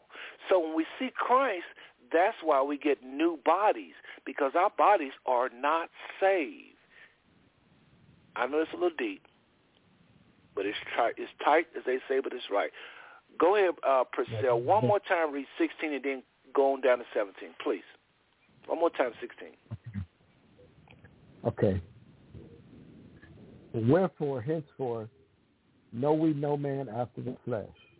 Yea, though we have known Christ after the flesh, yet now henceforth know we him no more.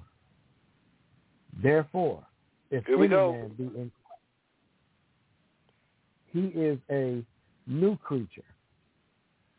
Old things are passed away. Behold, all things are become new.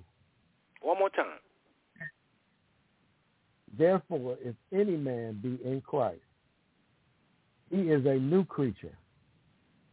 Old things are passed away. Behold, all things are become new. And all things are of God, who hath reconciled us to himself by Jesus Christ, and hath given to us the ministry of reconciliation. Now let me stop just for a second. Hold on a second. Brothers and sisters, the name of the show is If There's No Color in Christ, Why Do We Refer to Black and White? Folks, we have a major, major problem in America and really in our world. We're trying to kill each other. White people have bought the lie that they are a group of people based upon their skin. We bought the same lie that they are, and we black, and we different. The Bible never says God separated people based upon skin color. So now that means this is a social construct. In other words, it was made up. It's constructed. It took flight around 1681, around Bacon's Rebellion, when the New World began to flourish and they began to pass out land. They promised the indigenous servants that came from Europe 100 acres and I think like 5 mules. Instead of 40 acres and a mule, they was promised something like 100 acres and I forget, like 5 mules. They promised them wealth. And there was a problem with the distribution. The Indians and a gentleman by the name of Nathaniel Bacon. Just simply Google and do research. Just don't Google and just read 3 paragraphs. Really read up on Bacon's Rebellion. Nathaniel Bacon led the first big rebellion in the New World called America. And they created this new underclass called black to appease those that was rebelling. And that's when the slave trade started. They started classifying these new people coming over on slave ships as black, and the rest is white. It was a joke at first. They kept saying it. They kept saying it. They kept saying it. And now it has taken the world by storm, black and white. It has nothing to do with science. Scientists say every day it's a joke. God is nowhere in the Bible. And we about to kill each other because we think we black and they white. Truth of the matter is, they're Africans. Just like we are. Africans who lost pigmentation. Us who lost pigmentation. They are us, we are them. There is no white people, black people. We are the same people from that garden. We're the same mom and daddy. I talked to y'all last week about how humans lost their pigmentation in the book of Leviticus chapter 13, under something called leprosy. We still use that term today, but it has absolutely nothing to do with what Leviticus 13 is talking about. That leprosy and the leprosy today is two different things. We talked about last week. This ain't no hate, because I believe we are them. So I be hating my own self. I'm talking about the evolution of white skin. Purcell just read. My goodness. Y'all go back and listen to last week's show. I can't talk about it now. Purcell just read that if any man be in Christ, which is what happens when you believe the gospel and accept Christ into your life. How can this be? It say that if you're in Christ, he is a new creature. It says old things have passed away, not going to pass away when he do right. In the old holiness church, the way we was raised, they was talking and teaching it like, it's passed away. Old things should be passed away now. You born again. You should have. No. This don't have nothing to do with you and your works. This don't have nothing to do with living holy right here, this particular scripture. This is saying this is what you got when you became born again. And because you've been made righteous and holy, you're supposed to live right in your flesh. We're going to read it. Don't worry. It's going to actually say that. Again, therefore, if any man be in Christ, he is a new creature. Stop. How are you new? You go down to the altar. You get this faith to believe if you really believe. Everybody go to the altar ain't born again. I don't believe that. Just because you go to the altar and you cry, that doesn't mean you're born again. You have to believe the gospel. You have to believe Christ came, lived, died, rose again. You have to believe, and the only way you're going to believe it is the Father gives you faith. The Bible says that, so that you won't be able to boast. So it's not of works. So he gives you this faith. For those that go to the altar and they get that faith to believe, they are born again. The Bible says that the Father receives them. Folks, you ain't got to listen to me. Just listen to what it says. Therefore, if any man be in Christ, he is a new creature. Old things have passed away. But listen to this. Behold, all things are become new. Let's just say the holiness people that when I was raised, and they did most things right, but this is one thing I think we missed as holiness people. I think the Baptists got this right. We were taught that, no, you're a new creature if you obey. But listen to the scripture. It says, behold, all things are become new.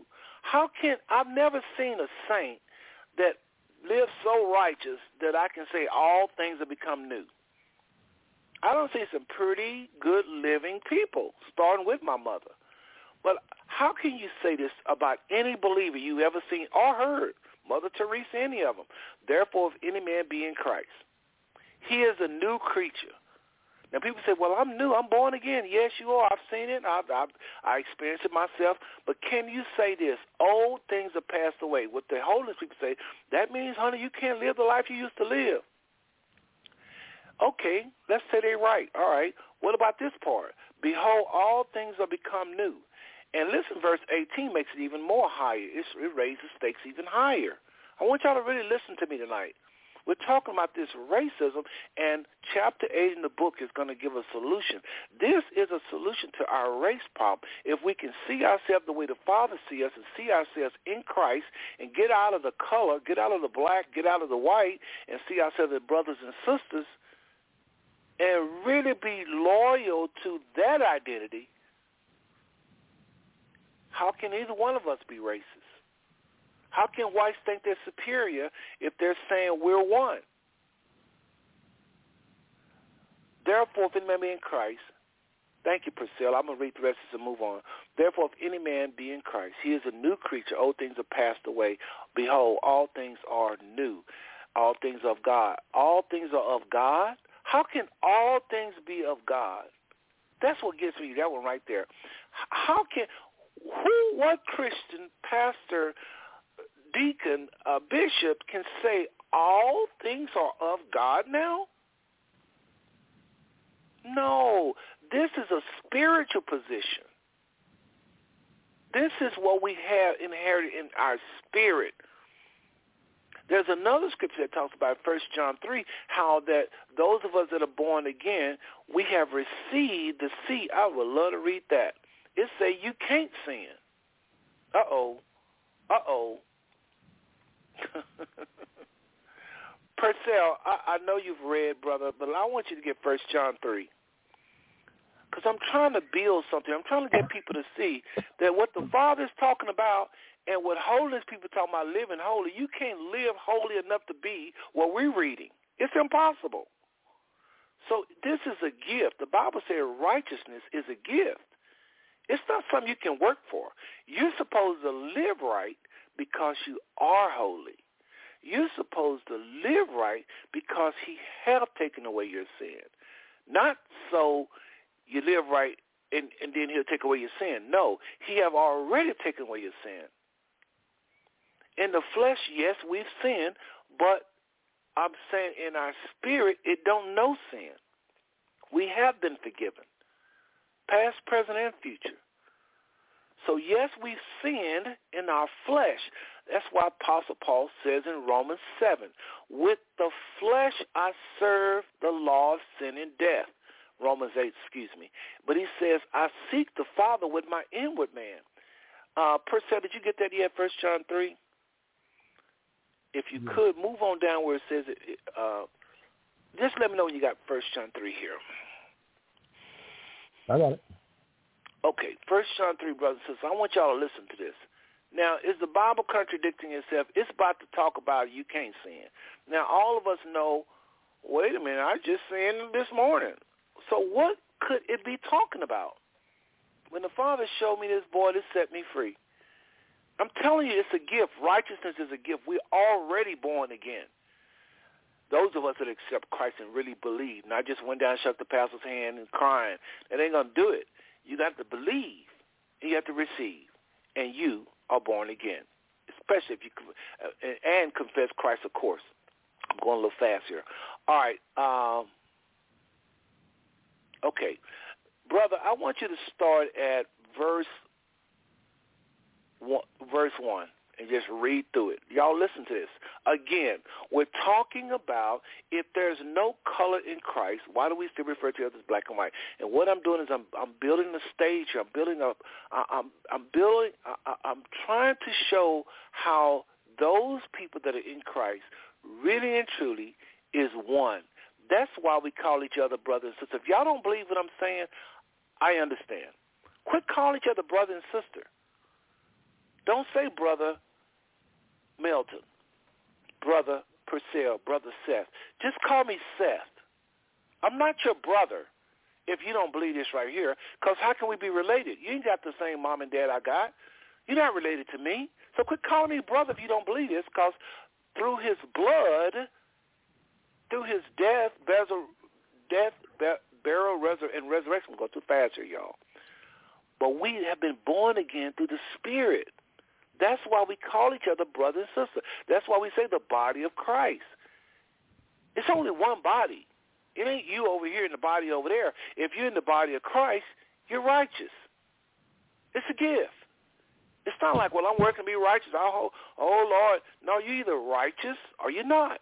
It's not based on work. It's a gift. You either have the gift or you don't. And the gift comes when you get the Spirit. Purcell is about to read about the Spirit that we're given that can't sin. It can't sin. So we say, well, I just sinned over there. I cut somebody out. Well, you shouldn't have did that, first of all. And you've been acknowledged. You've been commanded not to do that. So go ahead and ask the Father for forgiveness, which he is faithful and just, and he will do it every time. Ask him for forgiveness, receive the forgiveness, and quit cussing people out. But you're not, in not cussing them out, that doesn't what makes you righteous. If you never cuss nobody out, your righteousness is at filthy rags. You have to be given righteousness. Purcell, verse 1. Mm-hmm. Verse 1. Behold, what manner of love the Father hath bestowed upon us, that we should be called the sons of God. Therefore the world knoweth us not, because it knew him not. Beloved, stop right there. Purcell, I'm sorry. Listen, don't just keep reading and saying, oh, this is nice. This is a cute little scripture. It said, therefore the world knoweth us not. What I'm talking about right now, some of y'all don't even know this. So if you knoweth us not, you know the world knoweth us not. That's what it's talking about. They don't know us. Some of you don't even know us. You don't know this about us. Keep reading, please. Beloved, now are we the sons of God, and it doth not yet appear what we shall be. But we know that when he shall appear, we shall be like him, for we shall see him as he is. And every man... Now, hold on a second, because I know somebody's thinking this. Hold on. I know somebody's thinking this. When it says, beloved, now we're the sons of God, but it do not yet appear what we shall be. Some of you saying, well, brother, we ain't there yet. We ain't there yet. See, it says right there, it does not appear what we shall be. Now, it's about to tell you something that we got right away. It's just saying it does not yet appear what all else we shall be. And it does not yet appear what else we shall be, or all that we shall be. It goes on to say, but we know that when he shall appear, we shall be like him. Absolutely. And that's when we get the new bodies. But don't worry. It's going to say it. Keep reading, please. For we shall see him as he is. That's important. And every man that hath this hope in him purifies himself, even as he is pure. Whosoever committeth sin transgresseth also the law. For sin is the transgression of the law. And ye know that he was manifested to take away our sins. And in him is no sin. Now, hold on a second. Stop right there. That's deep. Whosoever committed sin transgresseth also the law. For sin is the transgression of the law. You're about to read in a little bit. It's going to say we're not under the law. Romans 8 talks about for the law of life in Christ has made us free from the law. That's what this is talking about in verse 4, of sin and death. So those of us that believe it in Christ have been set free from this law. So whosoever committed sin transgresseth also the law. You're going to read about who that is here in a second. All right? Now, stay with me now one more time. When it says whosoever committed sin transgresseth also the law, everybody listening to the sound of my voice saying, that's me. That's me. That's me. It can't be you. Not if you're born again. Now, you say, Seth, you're tripping. You done lost your mind. I know how it sounds like that, don't it? But watch what's about to happen. You're going to find out that whosoever committed sin also transgressed the law, for sin is the transgression of the law. It says it right there in verse 5, and you know that he was manifested to take away our sins, and in him is no sin. Well, if you in him, there is no sin. But don't worry. It's going to get even clearer. It's going to get even clearer. You're going to understand exactly what I'm saying. Everybody that read verse 4 think that's them. Believers think that's them. Whosoever committed sin. Well, I know I committed sin last Monday. Well, you just need to be educated. You probably go to a dead church and you're not taught about power and how to overcome your flesh, and it's getting the best out of you probably all your life. You probably never learned about power. Probably die like that. But that don't mean that you are under the law, especially if you trust in Christ. The Bible says the just shall live by faith. If you have faith in Christ and you believe in him, you're not under the law. You're under grace. But go ahead. Keep reading, Purcell. Whosoever abideth in him sinneth not. Whosoever sinneth hath not seen him, neither known him. Stop. Now, y'all understand what I'm saying. Y'all about to really hear some serious scriptures here. This going to mess with your theology. Whosoever abideth in him sinneth not. Some of y'all thinking, Priscilla and I had this conversation today, some of you are saying, that's talking about you got to abide in Christ now. You got to abide in Christ. No, because it goes on to say, whosoever sinneth had not seen him. So if you sin it, you ain't even seen him. No, wait a minute. I don't seen him now. It says that whosoever sinneth have not seen him, neither known him. Well, I see him now, but I know him. Wait a minute. The Bible cannot contradict itself. So this is what I'm trying to share with the listeners tonight. I'm trying to show how we are truly dead in Christ.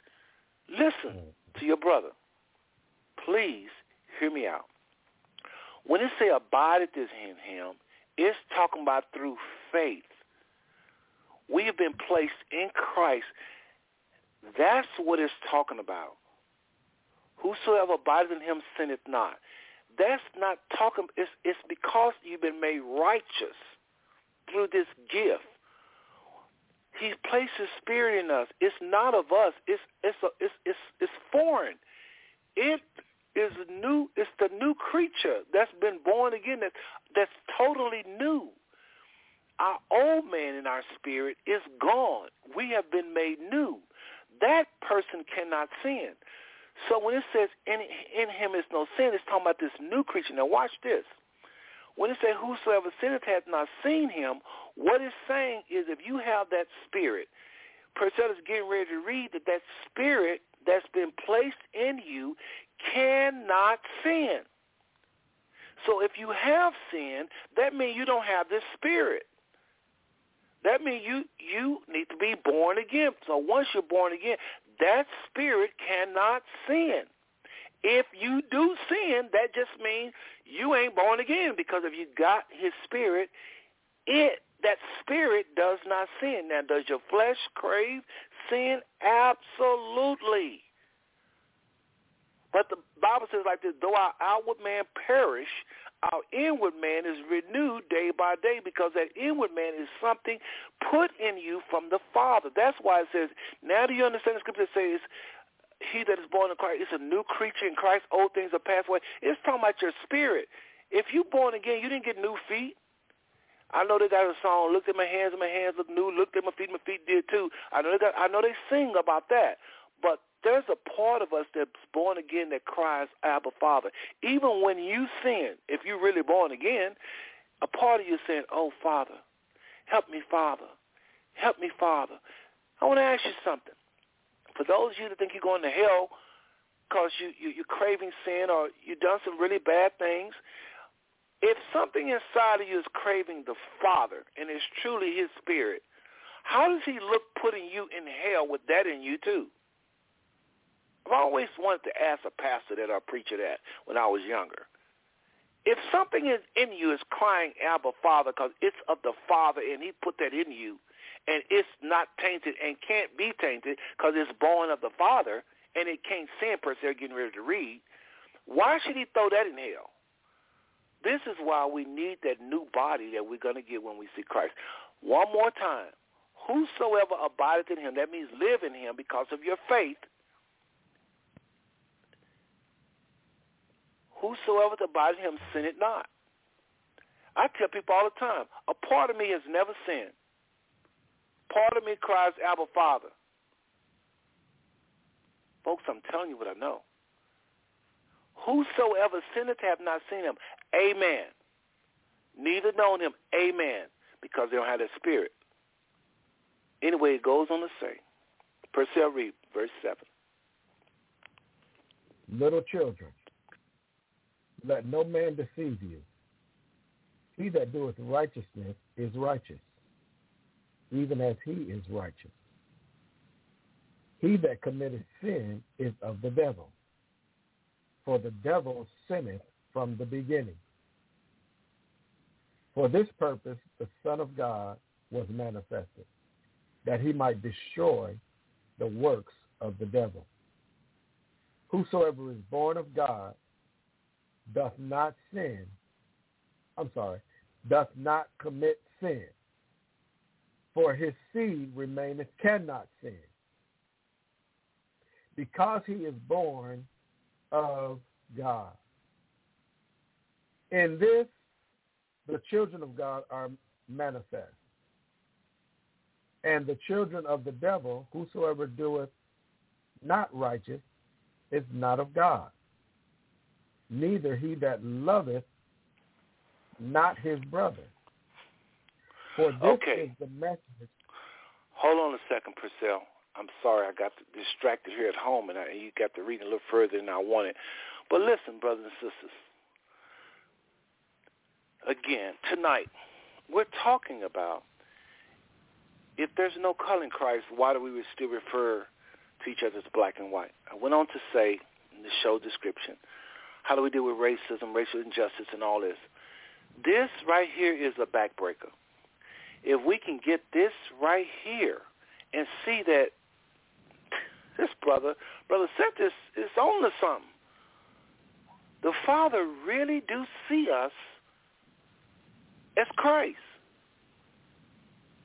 He sees who we are in the spirit. Yes, we're in a body on the earth, but he has condemned life in the flesh. So now he looks at the spirit. And we're supposed to, because we're righteous and holy in the spirit, we're supposed to live like that in the body. Mirror the right. We live right because we're holy. We don't live righteous to be holy. Yes, he said, be ye holy, but he's saying imitate what you already are. I like how Apostle Paul does it. He rebukes the saints in 1 Corinthians 5 who was sleeping with their father's mother, some crazy sexual sins. And he says, what are you doing? He says, listen, when y'all come together, this person is out of control with this sexual sin, turn him over to Satan, that his spirit might be saved. Because if he keeps sinning, he may lose his faith in terms of not even, because if you reject the Father, you get stupid enough to reject the Father, he's not going to force his righteousness on you. So if you somewhere, you so possessed with the devil, you reject him, he's a gentleman, then you're rejecting your own salvation. So he said, turn this person over to Satan for the destruction of their flesh, that they may be saved in the day of the Lord. They're going to be saved. So the person that was sleeping with his father's mother, the saints were supposed to come together. I don't know how they turn them over to Satan, because our preachers and pastors don't even know nothing about this, and nobody do this, and a lot of things that the old saints did. But there was a way. They could turn him over to Satan, for the destruction of his flesh. The destruction of his flesh means he's going to die.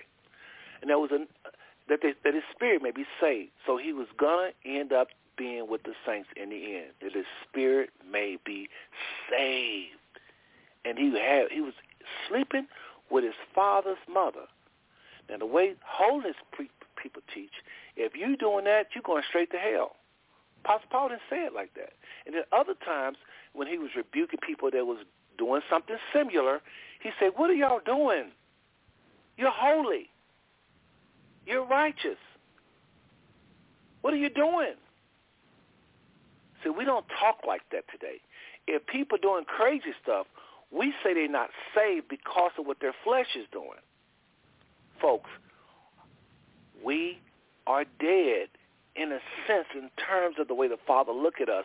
Our identity, he no longer looks at us as he did in the Old Testament, where every man had to work for his righteousness through offerings of sacrifices and bulls and goats. And it's not like that no more.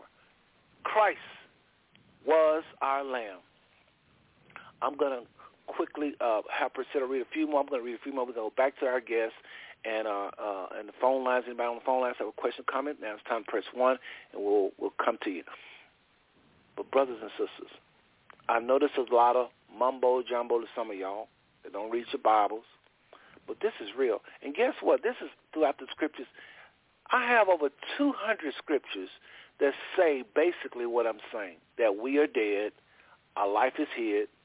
One Scripture says this: in him we live, we move, and we have our being. One more time. There's another Scripture that says, in him we live, we move, we have our being. But Purcell just read, little children, let no man deceive you. He that doeth righteous is righteous, even as he is righteous. Some people say, well, what? Stop right there, brother. It's saying right there, if you don't do righteousness, it's talking about your spirit, man.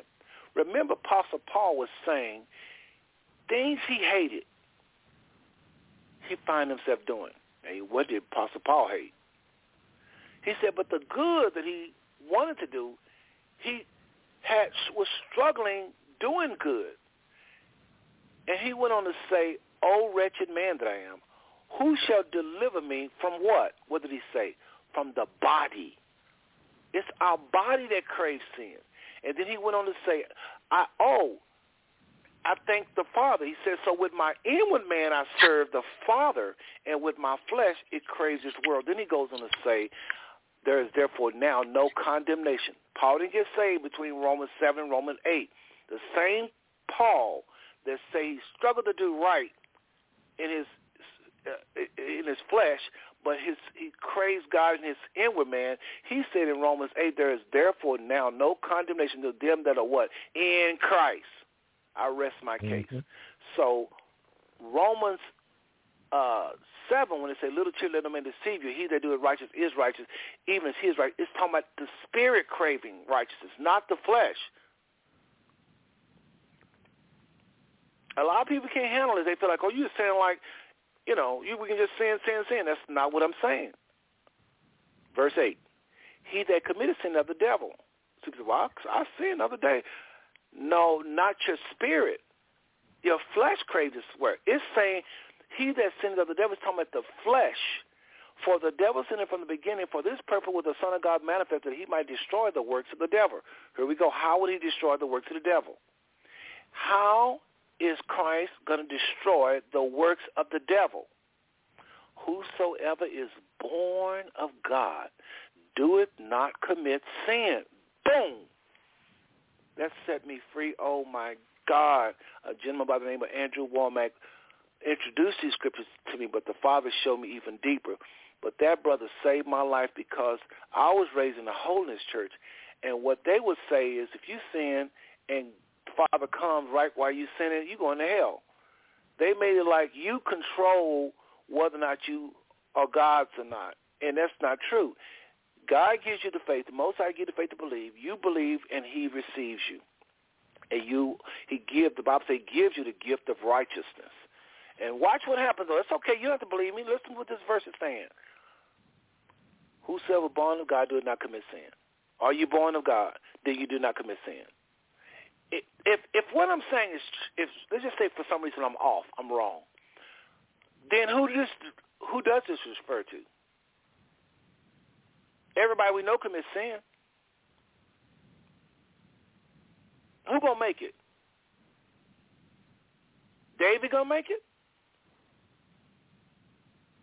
Apostle Paul gonna make it? Is Peter gonna make it? Whosoever is born of God do not commit sin. Well, all I'm saying, you trying to say they wasn't born of God? Folks, it's talking about the inward man. It goes on to say, for his seed remaineth in him, and he cannot sin because he is born of God.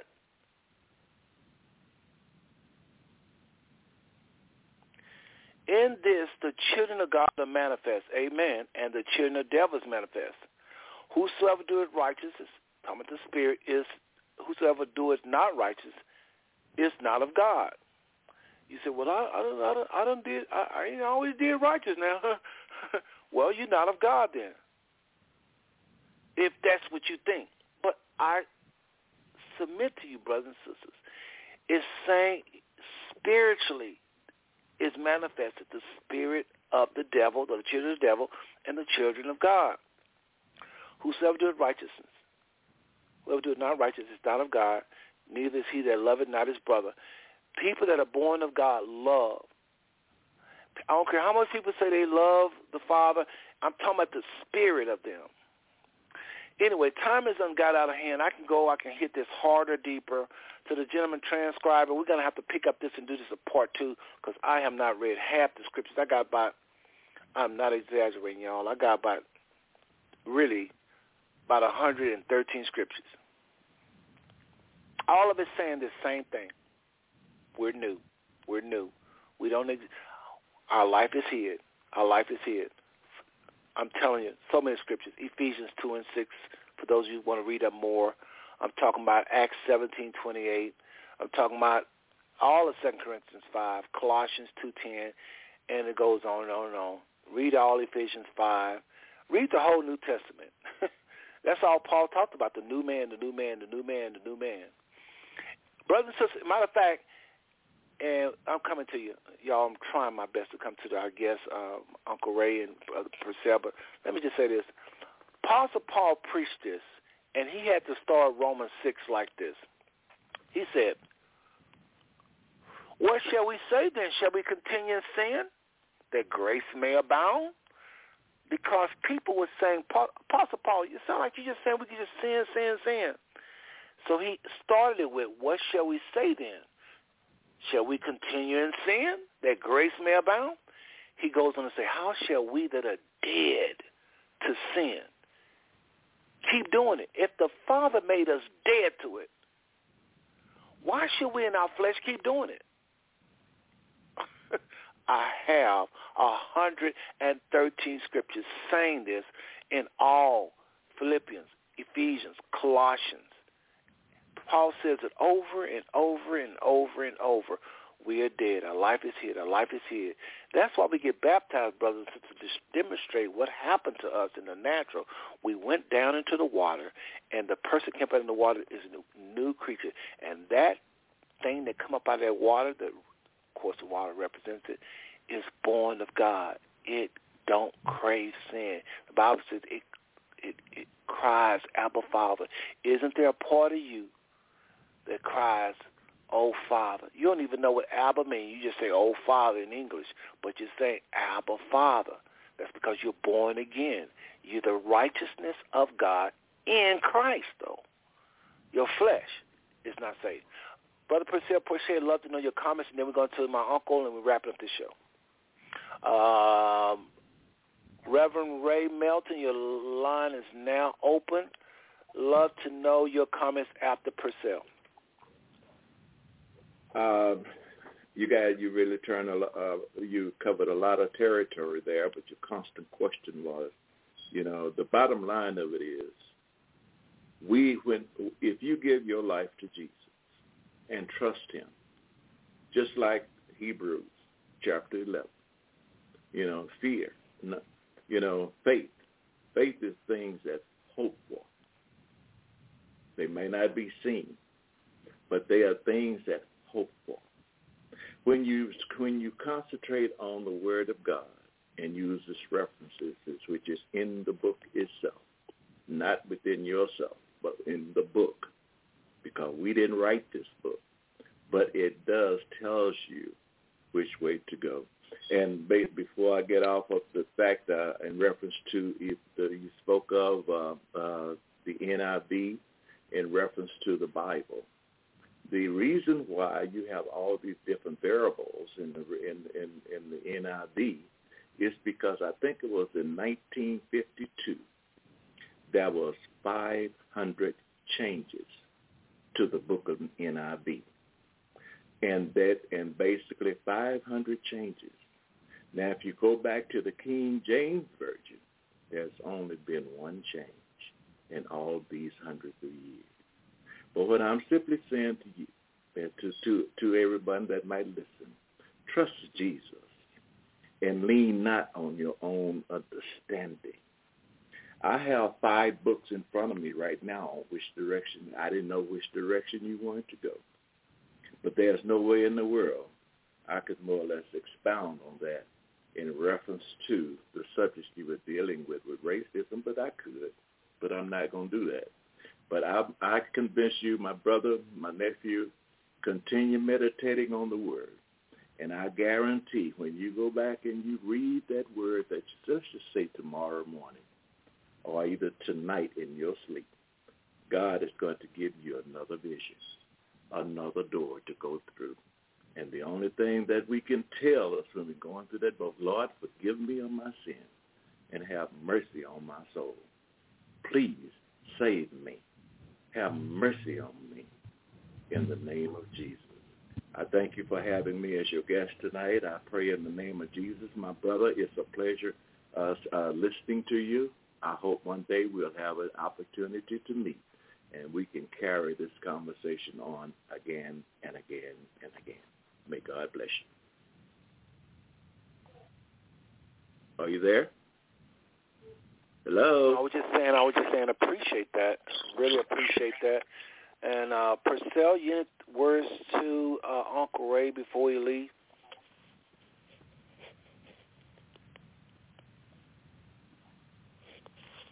Purcell, sometimes we step away from the phones and he didn't realize you was going to be calling on.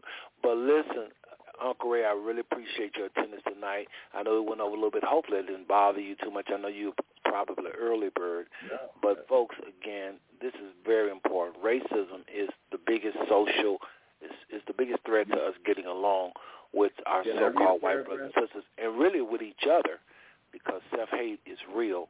And all of that is self-hate is birthed out of this white supremacy. So this is serious. Even if no white people was around, we just need to be taught because of the self-hate we have toward each other, where we learned it from the philosophy of white supremacy. So thank you, Uncle Ray. Appreciate you. Can I read one paragraph before you leave? Go right ahead. Okay.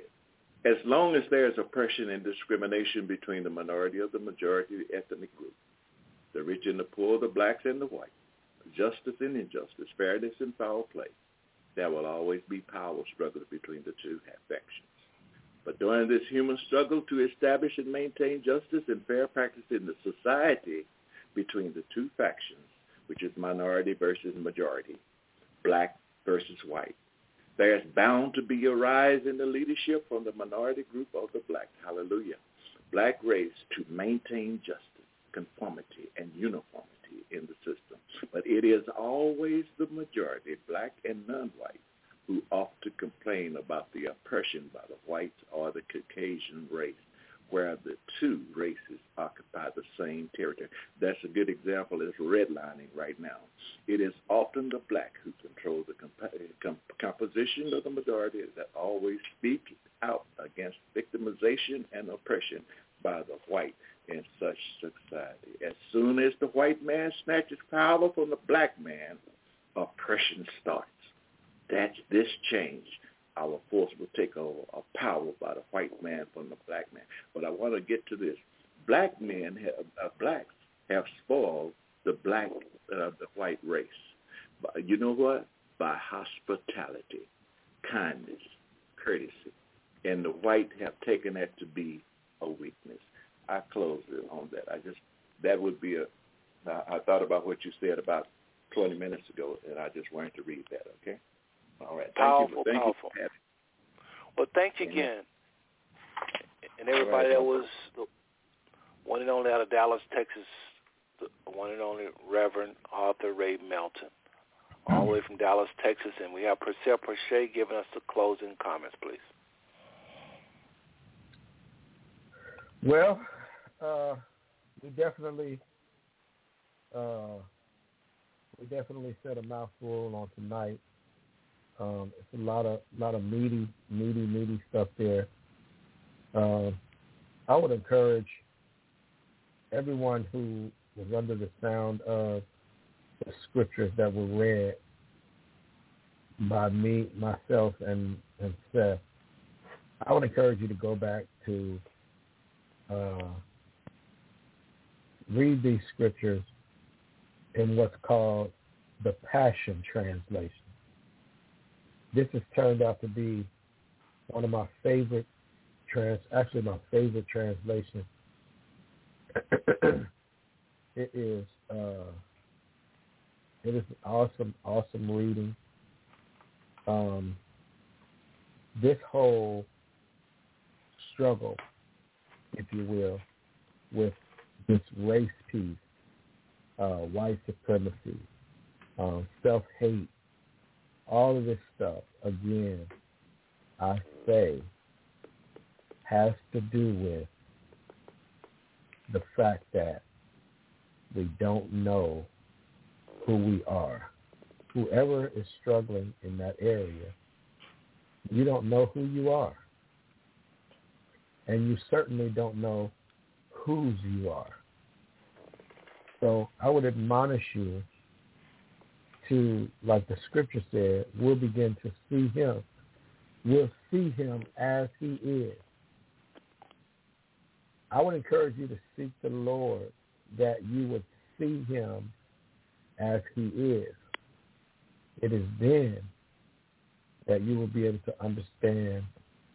That is then when all of this, again, like I said earlier, this external stuff, this fleshy stuff, this abominable mentality will be of none effect. And I want to, if I may, read those last two scriptures that we read over in hold on, let me go back. We read in 2 Corinthians chapter 5. I want to read verses 16 and 17 in the Passion Translation. So let me do that, if that's okay. I'm going to start at 15. So that those who live should no longer live self-absorbed lives, should no longer live self-absorbed lives, but lives that are poured out for him, the one who died for us and now lives again. Verse 16. So, from now on, we refuse to evaluate people merely by their outward appearances. For that's how we once viewed the Anointed One. But no longer do we see him with limited human insight. Now, if anyone is enfolded into Christ, he has become an entirely new person. All that is related to the old order has vanished. Behold, everything is fresh and new. Verse 18. And God has made all things new and reconciled us to himself and given us the ministry of reconciliation, reconciling others to God. In other words, it was through the Anointed One that God was shepherding the world, not even keeping record of their transgressions. And he has entrusted to us the ministry of opening the door of reconciliation to God. We are ambassadors of the Anointed One who carry the message of Christ to the world as though God were tenderly pleading with them directly through our lips. So we tenderly plead with you on Christ's behalf. Turn back to God and be reconciled to him. For God made the only one who did not know sin to become sin for us, so that we might become the righteousness of God through our union with him. Amen. Amen. Amen. Let us be reconciled. Turn back to God, man. You heard the scripture. Turn back to God and be reconciled to him.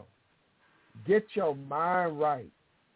Change the way you think so you can change the way you live and change the way you act. This is serious, man. This is serious. This is important for the body of believers, black and white. Black and white. Amen. We need to turn back to him. Amen. Amen. It's that simple, y'all. Well, really. It's that simple. It's your boy, Ambassador Purcell Lindell Porche, all the way out of Cincinnati, Ohio, from Salt Life Kingdom Ministries, where we believe in bringing the saltiness back to the believer through rightly dividing the word of truth and kingdom principles. God bless you. I love you. There's not a thing you can do about it. Amen, Purcell. Thank you for both of you. And again, as I say before every show, as Priscilla just said, we love every single one of you. I do mean every ethnic group. Don't misunderstand the message. There's no hate in anything said tonight. Okay, what y'all going to do with those scriptures I have to share? Again, said it. His seed remaineth in you, and he cannot sin. If it's not what I'm saying, what is it saying? Trust me, brothers and sisters. We are new creatures. We probably should change our name when we become born again. And that's how we're supposed to relate to each other. You know, having homage and dedication to our so-called race causes problems, especially if it's man-made. That's why I say so-called black, so-called white. This last song I'm just going to play a little bit of it. Remember when I was leaving Israel, having, again, the Father blessed me to understand that we so-called African Americans are one of the lost tribes of Israel. We are the people of that Bible. I was leaving my first visit, and I heard 5 black men in their 60s with a guitar sing this song. It's not in English, but I said to my taxi driver, "What is that song?" And y'all know me. I don't make over songs unless it's really something. I'm just not one of those guys. There's a few songs I make over, but I couldn't leave, and I was ready to get to the airport. But I said, "What is that song right there?" And it was like the Most High was letting me know, yes, yes, yes, you and these people in Israel are one of the lost tribes of Israel. It's like a confirmation. I already knew I was an Israelite based upon Scripture and the prophecy we fulfill as African Americans. But when I heard this song, this is what I mean by you got to sometimes hear it for yourself from the Spirit, from the Most High, because I know I said a lot of things tonight that sound controversial, whatever, but folks, you got to hear from the Father. Ask Him, does this broadcast, what does it have to do with your salvation? Is there anything said tonight pay homage to? Our so-called white brothers and sisters, you may be profiting from white privilege, but it's poison, and it's ungodly, and it's evil. You've got to embrace truth. You got to help some of us so-called black people, because we don't believe our own. We don't believe Brother Seth.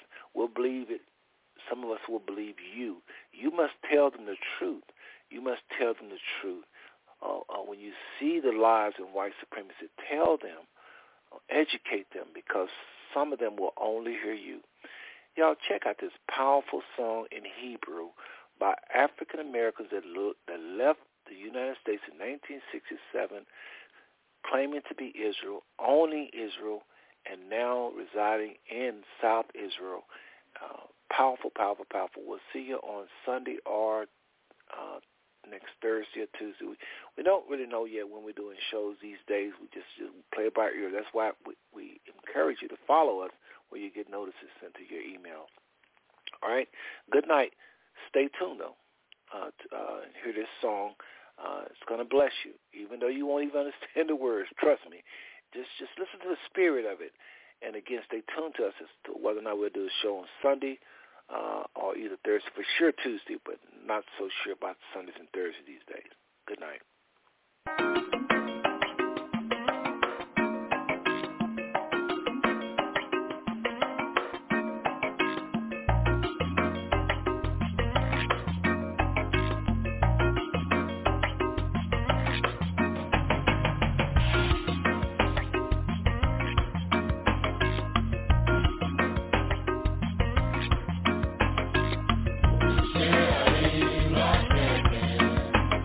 That's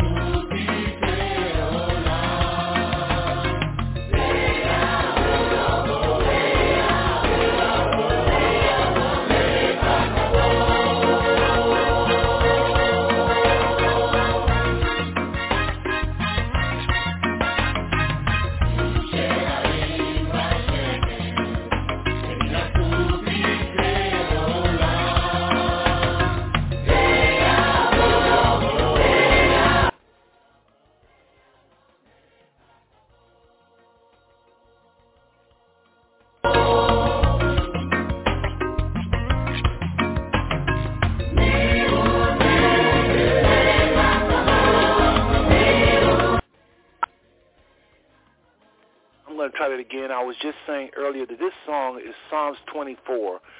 It's Psalms 24 sung in Hebrew. Good night.